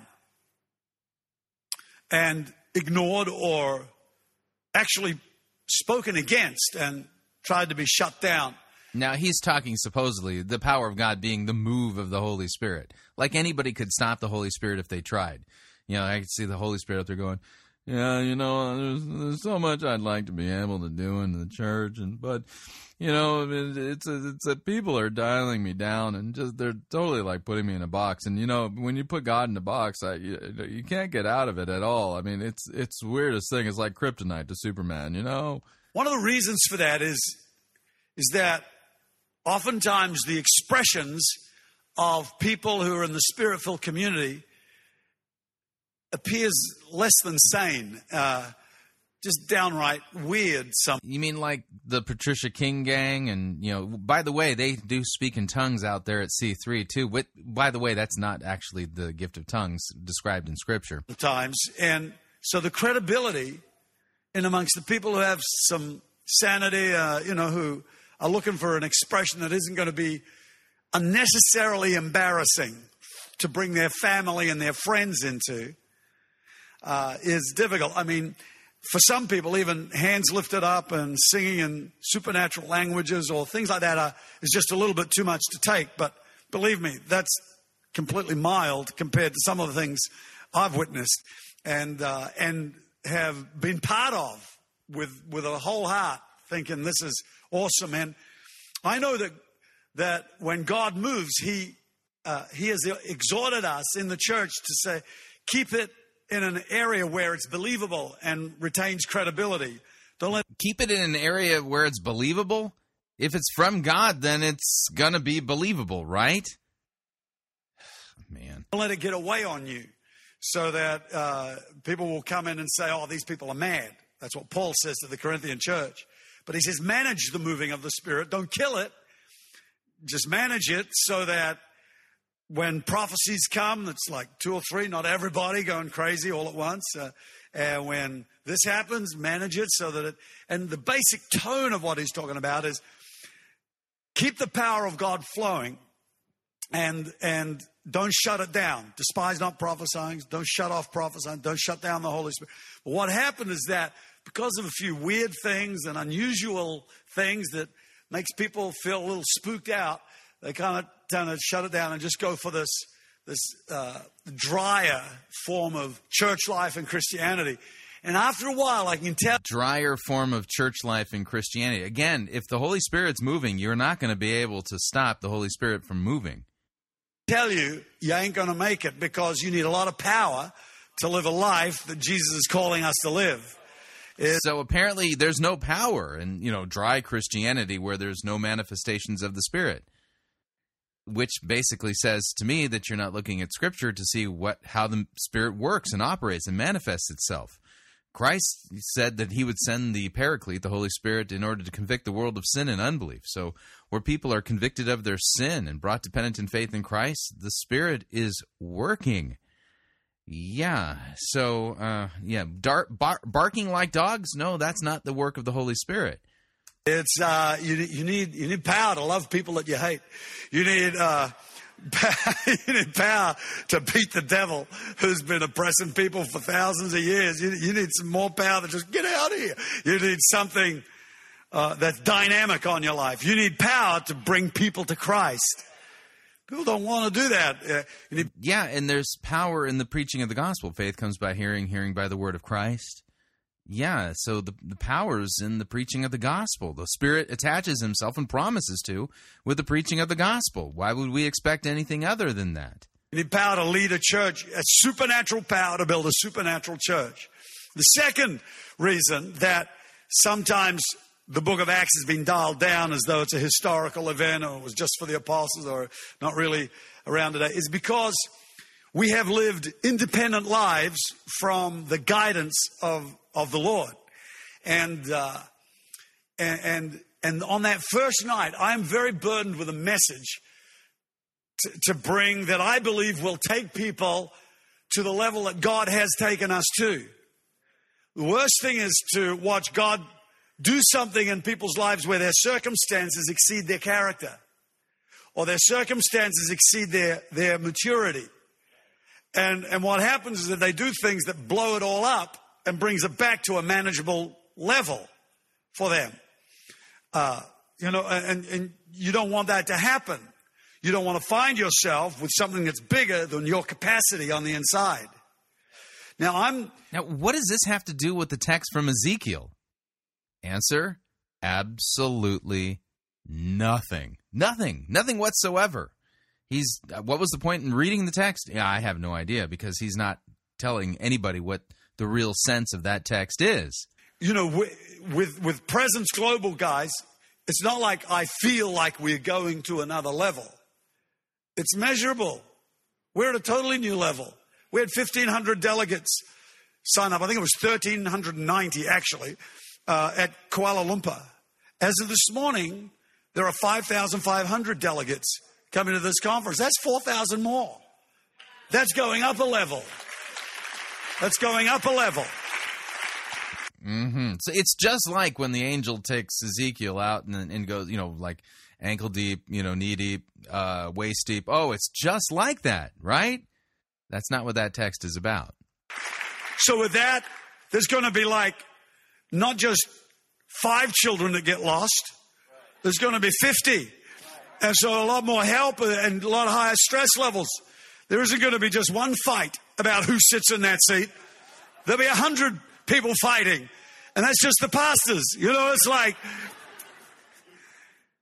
the whole thing goes to another level, and the capacity of you as our congregation. Also, we got to grow with that and increase with that and change gear and become bigger in thinking about a whole range of areas.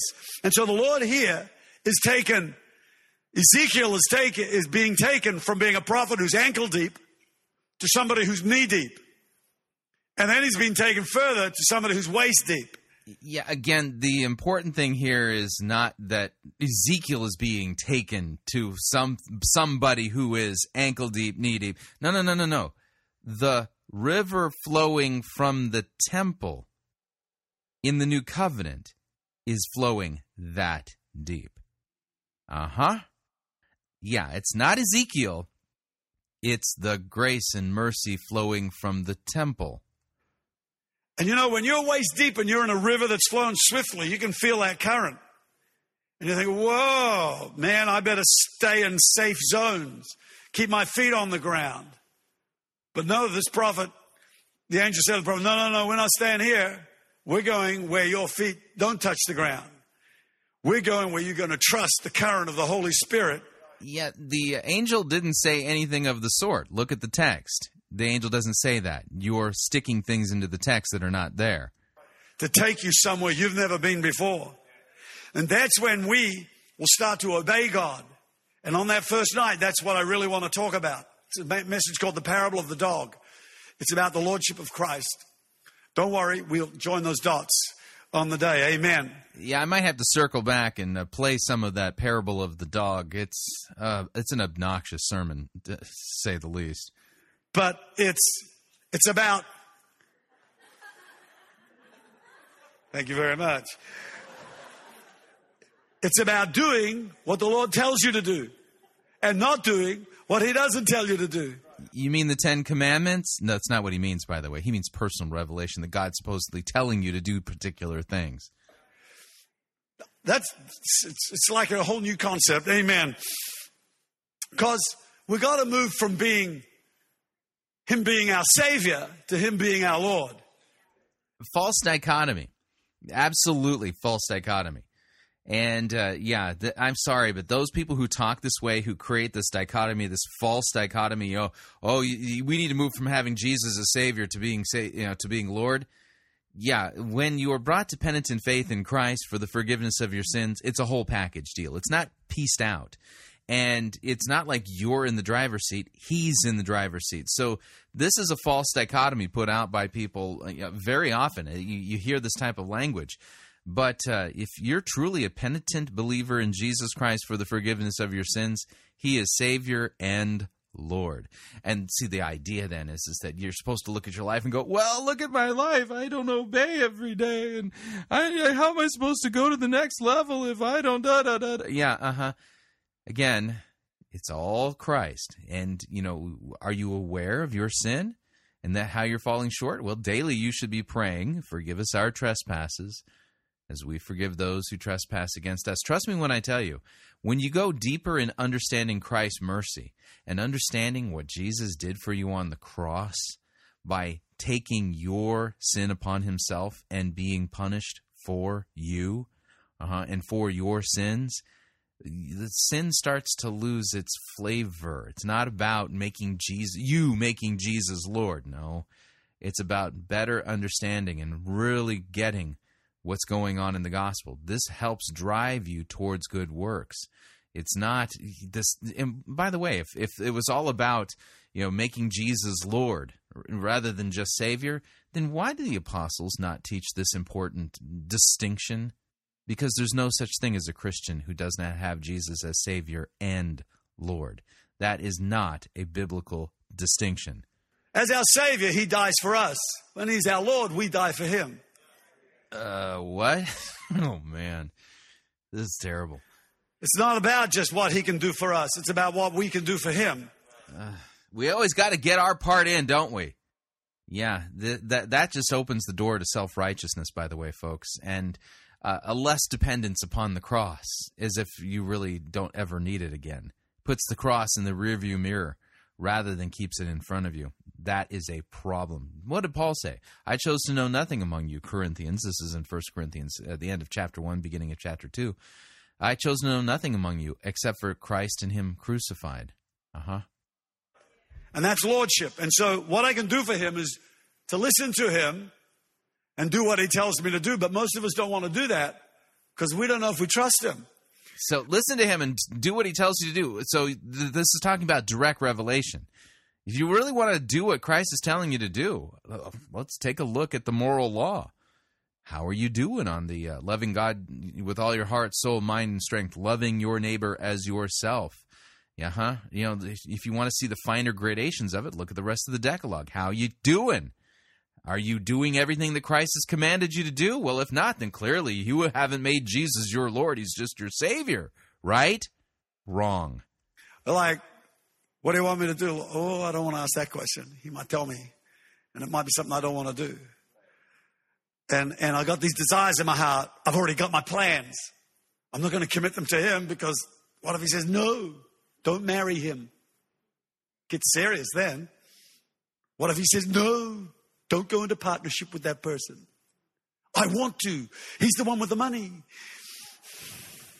I got a great idea. Again, notice it's direct revelation rather than what God has already revealed in his word. Big problem. Committed to God. Should I do this? Oh, no, I don't want to do that. What if he says, no, I want to do this? Big difference between lordship and just having a Savior. Amen. But when I can't say amen to that. Listen, put your plans before him and say, what do you think? Lord, should I do this? You got to trust that he's good. If he says no, it was just going to be a terrible, terrible thing. But if he says yes, wow, full confidence. And sometimes he's told us to go dig a hole. And so he said, dig a hole over there. And we say, oh, God, I will dig a hole for you. But I just want to do it over here. It's for you. Amen. But that's partial obedience. That's halfway obedience. That still doesn't do the job. So you're over there digging with a shovel. But he said, over there, there's a bulldozer parked by the hole that I want you to dig. He will empower us. That's what I'm trying to say to you, that the supernatural... Again, where is this taught in Scripture? It's not taught in the passage you read from Ezekiel out of context and omitted all the important stuff from the context to help us rightly understand what's going on in that text. The power of God is where you're doing what he does. Jesus said, I only do what I see the Father doing. He couldn't do anything else. He said, the Son can do nothing else but what he's seen the Father do. So it's like, if we could get ourselves, if the church could get to a place of seeing the Father and doing what he's telling us to do, I can guarantee you a supernatural power like we've never seen poured out on the earth will start to flow through a bunch of obedient servants. Amen. Oh, I can't tell you anymore. I see. So Jesus is waiting for the church to be obedient before, he's going to pour out a supernatural power. Yeah, that makes basically us the limiting factor, or the factor that makes it possible for God to work. Again, who's sovereign in this scenario? Not Jesus. We are. Oh, I'm really excited about that message because I feel like it's going to trigger so many people into a deeper, higher, stronger level of living, the most satisfying level of living, and get us out of a dry place. While you've got ankle deep living, the rest of you is dry. And I'm urging you to get to a place in this conference where you are soaking, where you are totally immersed. That's what the word baptism means. No, it doesn't. Baptism means to wash. It does not mean to fully immerse. Yes, you can fully immerse something and wash it at the same time, but keep in mind there's a text in Mark that talks about the fact that the Pharisees would baptize couches. Hard to baptize a couch via full immersion. It's a washing. Where you just get immersed in the power of God and you get carried away in that current. And you find yourself in worship. But listen to me. My biology teacher, Miss Rivers, when I was 11 years old at Hedlow Private School, which I eventually went to a public school because there were kind of more ordinary people there and I wanted to be there, but she taught us, Miss Rivers taught us about osmosis. Everybody say osmosis. Some of you have never said that word in your whole life, but now you've said it. Amen. And why are you telling us about Miss Rivers and osmosis? This has, again, nothing to do with the text you read. You'd put the potato in a thing of dye, blue dye. Hold it there for like 10 seconds, pull it out, and you look at it, and there's just this tinge of blue around the outside. You say, watch this. We'd stick it in there, leave it overnight, come back in the morning, and that blue dye had gone all the way to the center. You had a blue potato. I want you to be blue people. Amen. I want you to soak in that presence of God so it goes all the way to your bones. And now we're talking about soaking in the presence of God. Where is the soaking in the presence of God taught in Scripture? Can you show me some real examples in context of people who were soaking in the presence of God? And it takes a while. There's nothing in the Bible you'll ever find that anything awesome happened out of just a 2-minute encounter. Jesus spent 40 days out in that wilderness soaking. Where does it say that Jesus spent 40 days in the wilderness soaking? It says he spent 40 days in the wilderness being tempted by the devil. Didn't say anything about Jesus soaking. Not one of the Gospels says anything about Jesus soaking. In the presence of God. Moses spent 40 days up a mountain, soaking in the presence of God, bringing down the Ten Commandments. It doesn't say that Moses was soaking. It says he was talking with the Lord face to face. Broke those. Went up and got another set. Amen. Took another 40 days, 80 days to bring down that. It took them 10 days waiting in that upper room, day after day after day, just soaking. Where in the book of Acts does it say the disciples prior to the day of Pentecost were in the upper room soaking? You're sticking stuff into the biblical text that is not there at all. And then boom, a breakthrough came. Peter waiting on a rooftop for hours, seeking God. No, it says that he went up to pray about lunchtime, and he was hungry and fell into a trance. It doesn't say he was up there soaking for hours. Again, you're not reading these out of the biblical text. You're sticking all this stuff into the biblical text, and it's not there. Paul, 14 years in the deserts of Arabia. Yeah, and Paul didn't soak for 14 years in the deserts of Arabia. If he was in the deserts of Arabia, he would have dried out rather than soaked. You know what I mean? Nothing happens with God like I know we all wish he was a microwave God, but he's not. He's an oven God. And it takes, you just can't go push the button, ding. I mean, even with a microwave, you're sitting there thinking, oh, these things take so long. And remember in Back to the Future, he puts in the pill and out comes a big chook. You know, it's like, that's what everybody wants, but that's not reality. Reality is that God has not changed. And as you wait and soak in every meeting, 10 meetings, boom, boom, boom. It's only 2 days off work. 1 day's Anzac Day. And just say, I am going to make the time and separate myself to God. This is all about plugging people to come to the Presence Conference. See, you got to take time off of work so that you can soak. And it's important because, God's not a microwave God. No, he's an oven God. Yeah. So you better take the time off of work so that you can be at Presence. So that I go from ankle to knee to waist until I'm immersed in the power of God. So yeah, again, you're totally misusing and manipulating that text from Ezekiel now, aren't you? By that final day, your life will be a transformed life. As we look into the next year, I'm wanting for you, that's why we're putting it on. So your life and your world is completely and utterly transformed. You come out of the fog, come out of that crusty, drifty place, few attitudes, and you find you're all sweet at the end. Amen. Transformed by the mighty power of God. And that's what God has destined for every single one of us, that we would find ourselves literally being changed so that we just do life better. Yeah, so we do life better because of the sacramental power of attending the Presence Conference and soaking or baking your brain in the glory and the presence of God, right? Yeah, yet God hasn't promised transformation by soaking, has he? How incredible is it that how many of you have moved away from home? I mean, you used to live somewhere else, but now you're elsewhere, okay? I remember going back to my home after I had become a believer, after I became a Christian, and getting amongst all my family, and instantly I was reacting differently, responding differently to everybody. You think, wow, I really have changed. And then you go back a few years later and you think, I've changed again. I'm having this kind of conversation. When they do this, I don't react. I feel like I've changed since last year. Last year, I had road rage. Amen. This year, it's gone a little bit.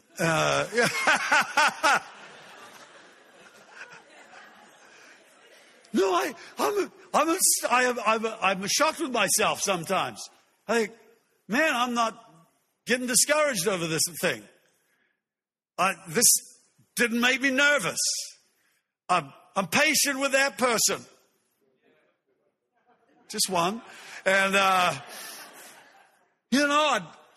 my mind didn't go off spinning with anxiety about that when the panic came. I'm changing. And that will never stop in your life. It should never stop. How horrible is it when you leave the pathway that God's put you on and you start going backwards and you say, whoa, I'm not doing so well. I used to handle this a lot better. That shouldn't be the way that we're gauging our life. We should be thinking things are getting better in my world all the time. And because of that, your employer looks at you and says, wow, this person's more mature than they've ever been. We'll promote them. Your internal transformations will open doors for you and take you to higher levels because you've gone to a higher level on the inside of yourself because you soaked and became a blue potato. Amen.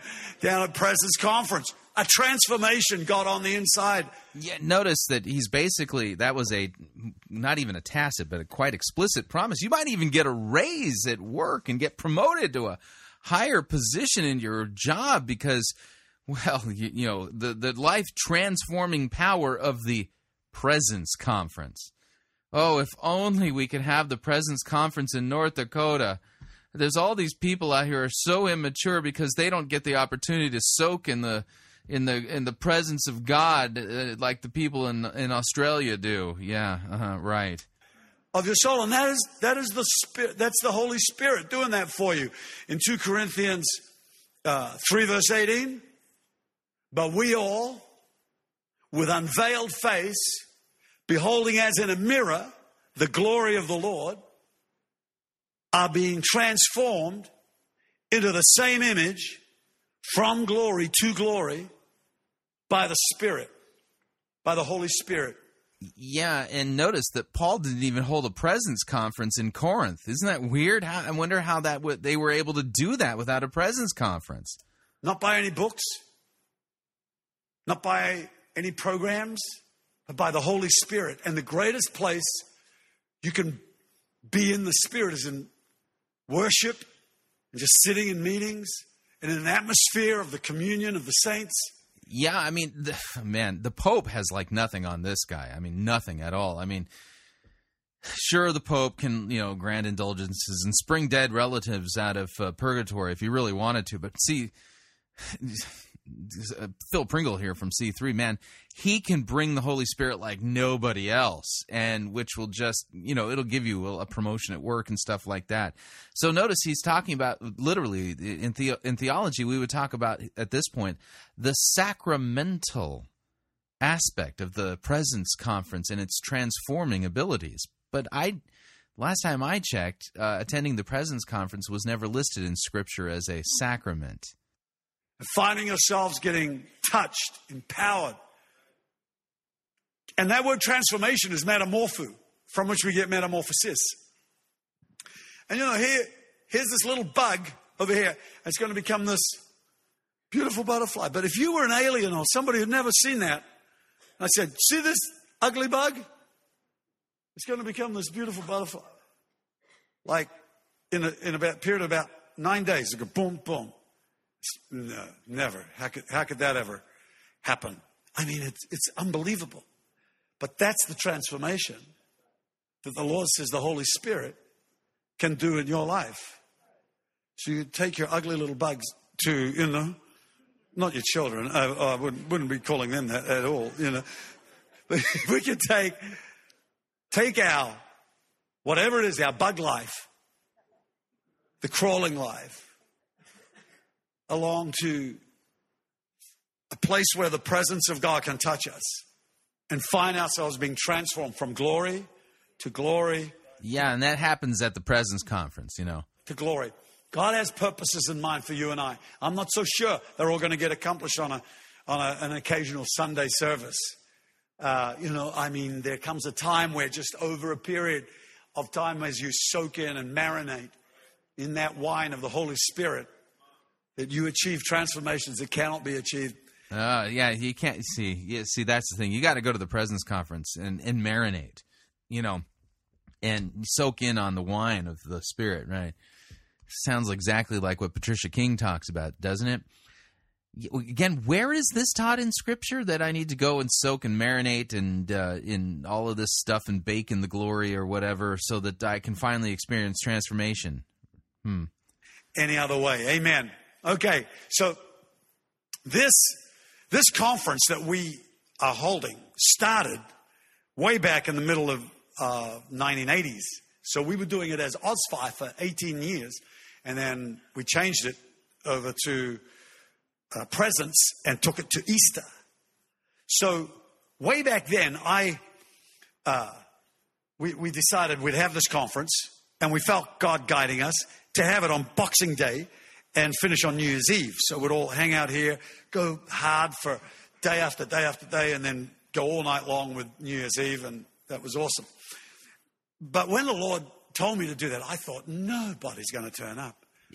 Again, let me ask you this question. Do these little stories and this plug for the Presence Conference and its sacramental power to transform your life, are they helping you rightly understand that passage from Ezekiel that he read out of context at the beginning of the sermon? Yeah, no, not at all. My Lord, on Boxing Day, we're all fat and lazy and we've eaten too much and we don't want to go anywhere, do anything, want to go to the beach. We're going to have a conference. It's ridiculous. I didn't think anybody would come. But on that first night, I remember getting so shocked that there were like hundreds and hundreds of people. And the power of God came into those meetings magnificently. So I was very happy for that. But let me take you back just a month before that, when we were first doing this conference, because that relates to what we are doing here. That what we're doing isn't just having a gathering and a bit of an event with some music and speakers coming up. It's like a moment where God says, I want to visit you and I want to touch your life. Yeah, I feel the angel story coming on here. And see, this will prove that this Presence Conference is a big deal to God. Yeah, because God is actually handing out special spiritual dispensations and life-transforming power that he won't actually hand out anywhere else except for this Presence Conference. And so right at the start of this, I'm going to tell you a story that is to do with, I've had several encounters with angels. And again, the operative word here is story. This is, if you were to write this out, this would be in the fiction section. This is not historical narrative. This is fiction. It's a story. And sometimes an individual angel has turned up about, I could name twice that's happened. And this experience, I've never had an experience like this before this nor since then. But this was in, like I say, the mid-1980s. And about a month before we were to start Ozfighter Conference, I was driving from Eleanor, where we lived, down through Narrabeen to Brookvale, to the warehouse that we used as a church, a 40,000 square foot warehouse. And as I was driving past where Bunnings is now, I think it was Mitre 10 or something, I went into a vision. I cannot remember anything from that moment until I'm turning into our Brookvale warehouse church. I was just gone. I don't know how I drove there, how I got there. I was driving and navigating all the way with somebody else was doing it. Amen. I'm not sure how it worked, but I'm there looking at this vision, and in come these like worker angels, not dressed fancy pants, not looking too amazing or anything, just workers. And they come in and they had white stuff under their arms and they rolled it out and went brum, brum, brum. And they covered the entire bottom area of that warehouse with a floor, white floor. And then they put up walls and they made a tent in the building, inside the building. Then they built a stage and then they put a throne on the stage. And I was ecstatic. I thought, oh, I'm so happy. God's going to come. Amen. He's put a tent up inside our warehouse. This is awesome. And if you believe this, I have a bridge I'd like to sell you in Brooklyn. Oh, man. Art Deco design. Oh, it's absolutely gorgeous. I can sell it to you for a song. And then I saw a guy with a bell going dong, dong, dong, dong, dong, dang, dong, dong. And he was ringing it like this. He's walking up and down inside that thing, ringing this bell, like church bells, it sounded like. And the Lord said to me, I said, what's that? He said, that's the bell ringer. He will ring that bell, and everybody who's meant to hear the sound of it will hear it, and they will come. It will be a summoning to them. Like church bells in a city start ringing, and everybody thinks, oh, we've got to go to prayer, or we've got to go to church, which they were once upon a time, and but not so much now. And so he was ringing this bell. I could hear it loud and clear in my ear. And I thought, wow, people are going to hear that, like, and feel the drawing of that bell from heaven. So that was all good. I'm ecstatic. I'm, whoa, I told some people, because when you see something like that, it's very kind of encouraging if you're nervous about what's going to happen. Okay, so 2 days before Christmas, 3 days before this conference is about to start. Same thing. I'm driving down there on my way to the warehouse, on my way to church. Go past that place at Bunnings, where it is now. And boom, I'm in a vision again. And I am watching, and those roadie angels, the workers angels, they came into the hall and they're rolling it all up. They're packing it up. And I'm going, no, don't pack up the tent. I go, what have I done, God? What, have I sinned? What did I do wrong? I'm sorry. I repent from everything. I don't care what it is. And I'm really kind of upset. And once they'd finished, he didn't talk to me. They finished wrapping it all up. He said, don't worry. That was the rehearsal. We had to get all the measurements right. And we're now going to roll out the real tent. And I thought, that sounds so weird. That's what we do on earth. You're heaven. You don't do stuff like that, do you? He said, that's how we do it. So anyway, they started rolling out this see-through gossamer sort of stuff that you could, sheer. And it had glimmering lights all the way through it on the floor, and then up the walls, up the side, and then in the roof. And it was a tent that you could see right through, and it was just glorious. And then it had like these carnival lights right across the top, which I thought was a bit sort of funny. I thought it was like, isn't this going to be a bit more serious? Lord, you got carnival lights like on a cruise liner up there. And isn't this going to be a party? It's going to be an awesome, celebration and marvelous time in my presence. And so all these lights started going up, and I thought, wow, this is like carnival, like presents and everything. And then there was a stage, and then the throne, which I couldn't kind of see. It was like just glory. It was just bathed in light. Okay, there. And I thought, wow, this is a star. Now I was feeling really excited. I thought, this is amazing. And the Lord said, I will sit on the stage. And when people come and they're in worship there, yeah, again, so, God's promising special, presence at the Presence Conference. That's what he's basically saying. And this is all really tall tale, a yarn, if you would. And notice he's not taking the time to actually rightly handle the word of the Lord from the prophet Ezekiel, but he's going on and on about this so-called vision that he had. All of this is to make you believe that, if I go to the Presence Conference, God himself has ordained and has promised. He even had his throne set up for the rehearsal for this thing. It's important. Their hearts will break. They will break open. And I will look in their hearts, and I will select an army for my son. And I thought, so the father comes, selects an army for his son. And then he said to me, when the queen comes to town, the city spends $50 million. When the Pope comes to town, they'll spend $100 million getting the place ready. When the Almighty God is going to come into your town, I make sure that there's been a rehearsal, that everything is set up just right, and that when I come in, it's going to work. Now, then the hosts came in, and I'm watching and saw 4 really strong, powerful-looking angels. These guys, and the guys who were rolling it all out, they weren't like worker angels, they were like glorious ones. And now these 4 like angels of the hosts, like warrior angels, standing at the 4 corners of the tent. And then in a wall there about half the size were all these other like war angels, but they were not like these big guys. They were just like the wall of defense. So it was a security setup, or whatever. It was just the honoring of the army being there to welcome the Almighty God when he comes. And then up behind them came all these crazy angels, like party angels. They're going, whoa! They're all making a noise. They go, yeah. Party angels, yeah.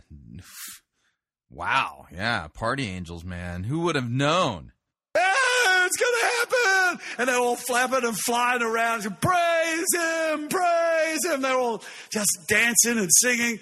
And the other guys were like the Buckingham Palace soldiers. They just stand there completely unaffected by these other guys and whatever they were doing. It was just an amazing event to... And were there tourist angels? And then, that were there paparazzi angels to take photographs? And, what other kinds of angels were there, And angels and the armies of heaven are there to welcome the Almighty God when he comes to visit the earth in something like that. And so what I'm telling you, this isn't like a conference we just say, oh, what a good idea that'd be. This is something like God has ordained from heaven to transform people's lives. Yeah, that's the punchline there. That's right. So all of this was designed to make you believe that, hey, listen, our conference isn't like, any other conference. This is God ordained from heaven for life transformation. Listen again to the end of the sales pitch regarding the fictional account of all of these party angels and army angels and the rehearsal angels and all that kind of stuff. This is something like God is ordained from heaven to transform people's lives and to come into your world and make a difference. Yeah, so, I mean, I feel bad for all the other churches out there that don't have this kind of special conference ordained by God for life transformation. I mean, everybody else, God doesn't really care about them or those churches. He really cares about, C3, though, yeah.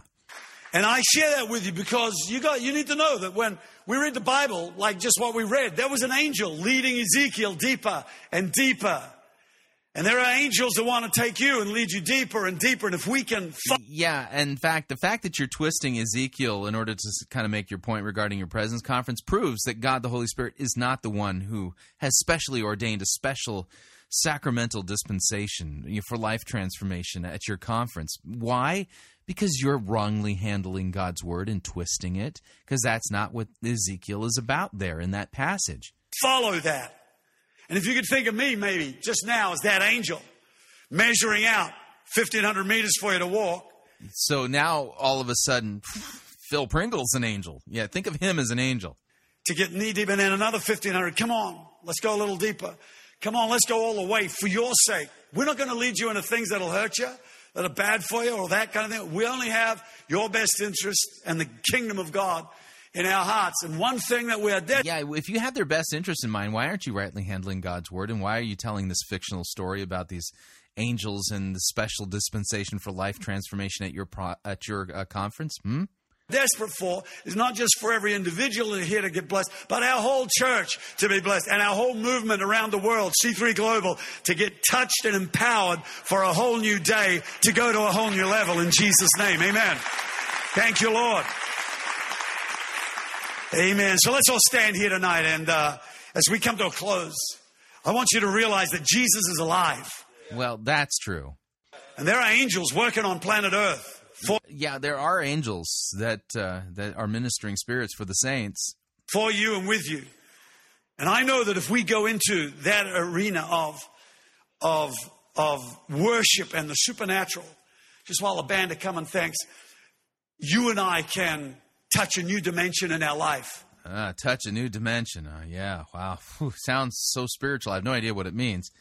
What cue sappy music, by the way. This is to create the false impression that God the Holy Spirit is now falling on the people there in the audience in order to get them to make decisions. In this particular case, it's to make the decision to come to the Presence Conference. I'm sure it's only like $100 a person to attend, What a disaster to go through our entire life and never have an empowering moment like I'm talking about with the Father. To go into a zone where we meet with Him and we're touched for eternity. Yeah, you can't get that at church, You can only get it at the Presence Conference. I'd just like everybody to stay in their seats if we could for these last 2 minutes. Whenever I talk about stuff like that, I can feel a change in the atmosphere. Oh, yeah, you can. What's it feel like? Because, Robert Hodgkin was talking about, the change in the season kind of thing. He felt it in September of last year. So that we realize that we're not alone.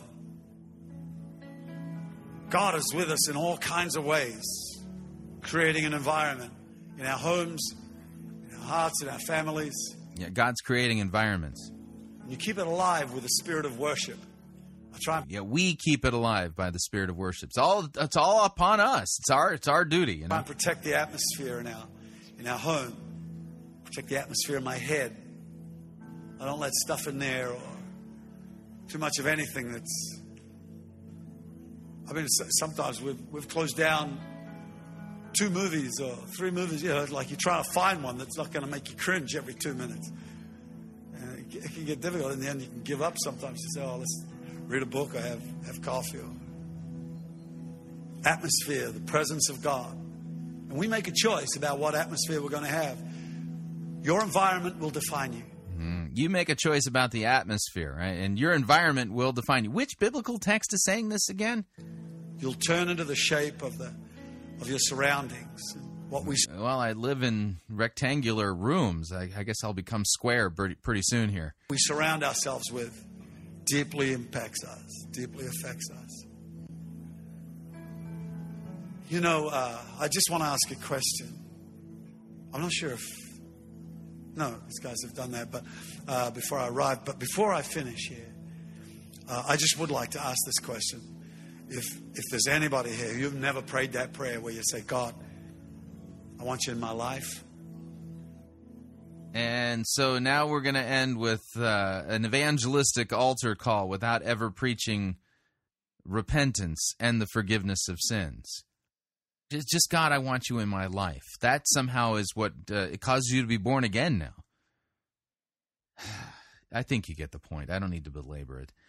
Yeah, nothing you heard there was a right handling of God's word. In fact, that was a sermon, and that was a very long infomercial for the President's Conference, complete with a very long fictional account of all these different angels who came and showed that God, the Holy Spirit himself, has given a special life transformational dispensation, sacramental at that, to the President's Conference. So if you want to come and soak at the President's Conference and experience life transformation, know this, that God himself has made this a specific place in which his presence is going to be in like no other. And so you got to come and just soak, and then you'll experience life transformation. You'll probably get a raise at work and a promotion as a result of it. Right. Yeah, and none of that has anything to do with Ezekiel chapter 47. Yeah, I think you get the point. Yeah, no Jesus, no cross, no repentance, no forgiveness of sins, nothing focusing on Jesus. In fact, the focus of that sermon was Phil Pringle. Yeah, not Jesus. Oh, he read a little bit of God's word, but not interested in actually telling you at all accurately what the true sense of that passage is all about.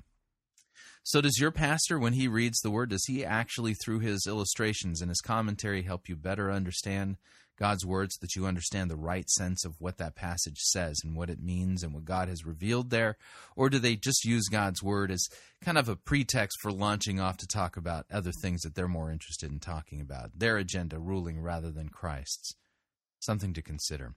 All right, we're at the end of another edition of Fighting for the Faith. If you'd like to email me regarding anything you've heard on this edition or any previous editions of Fighting for the Faith, you can do so. My email address is talkback@fightingforthefaith.com, or you can subscribe on Facebook, facebook.com/Pirate Christian. Follow me on Twitter. My name there, @Pirate Christian. Till tomorrow, may God richly bless you in the grace and mercy won by Jesus Christ, his vicarious death on the cross for all of your sins. Amen.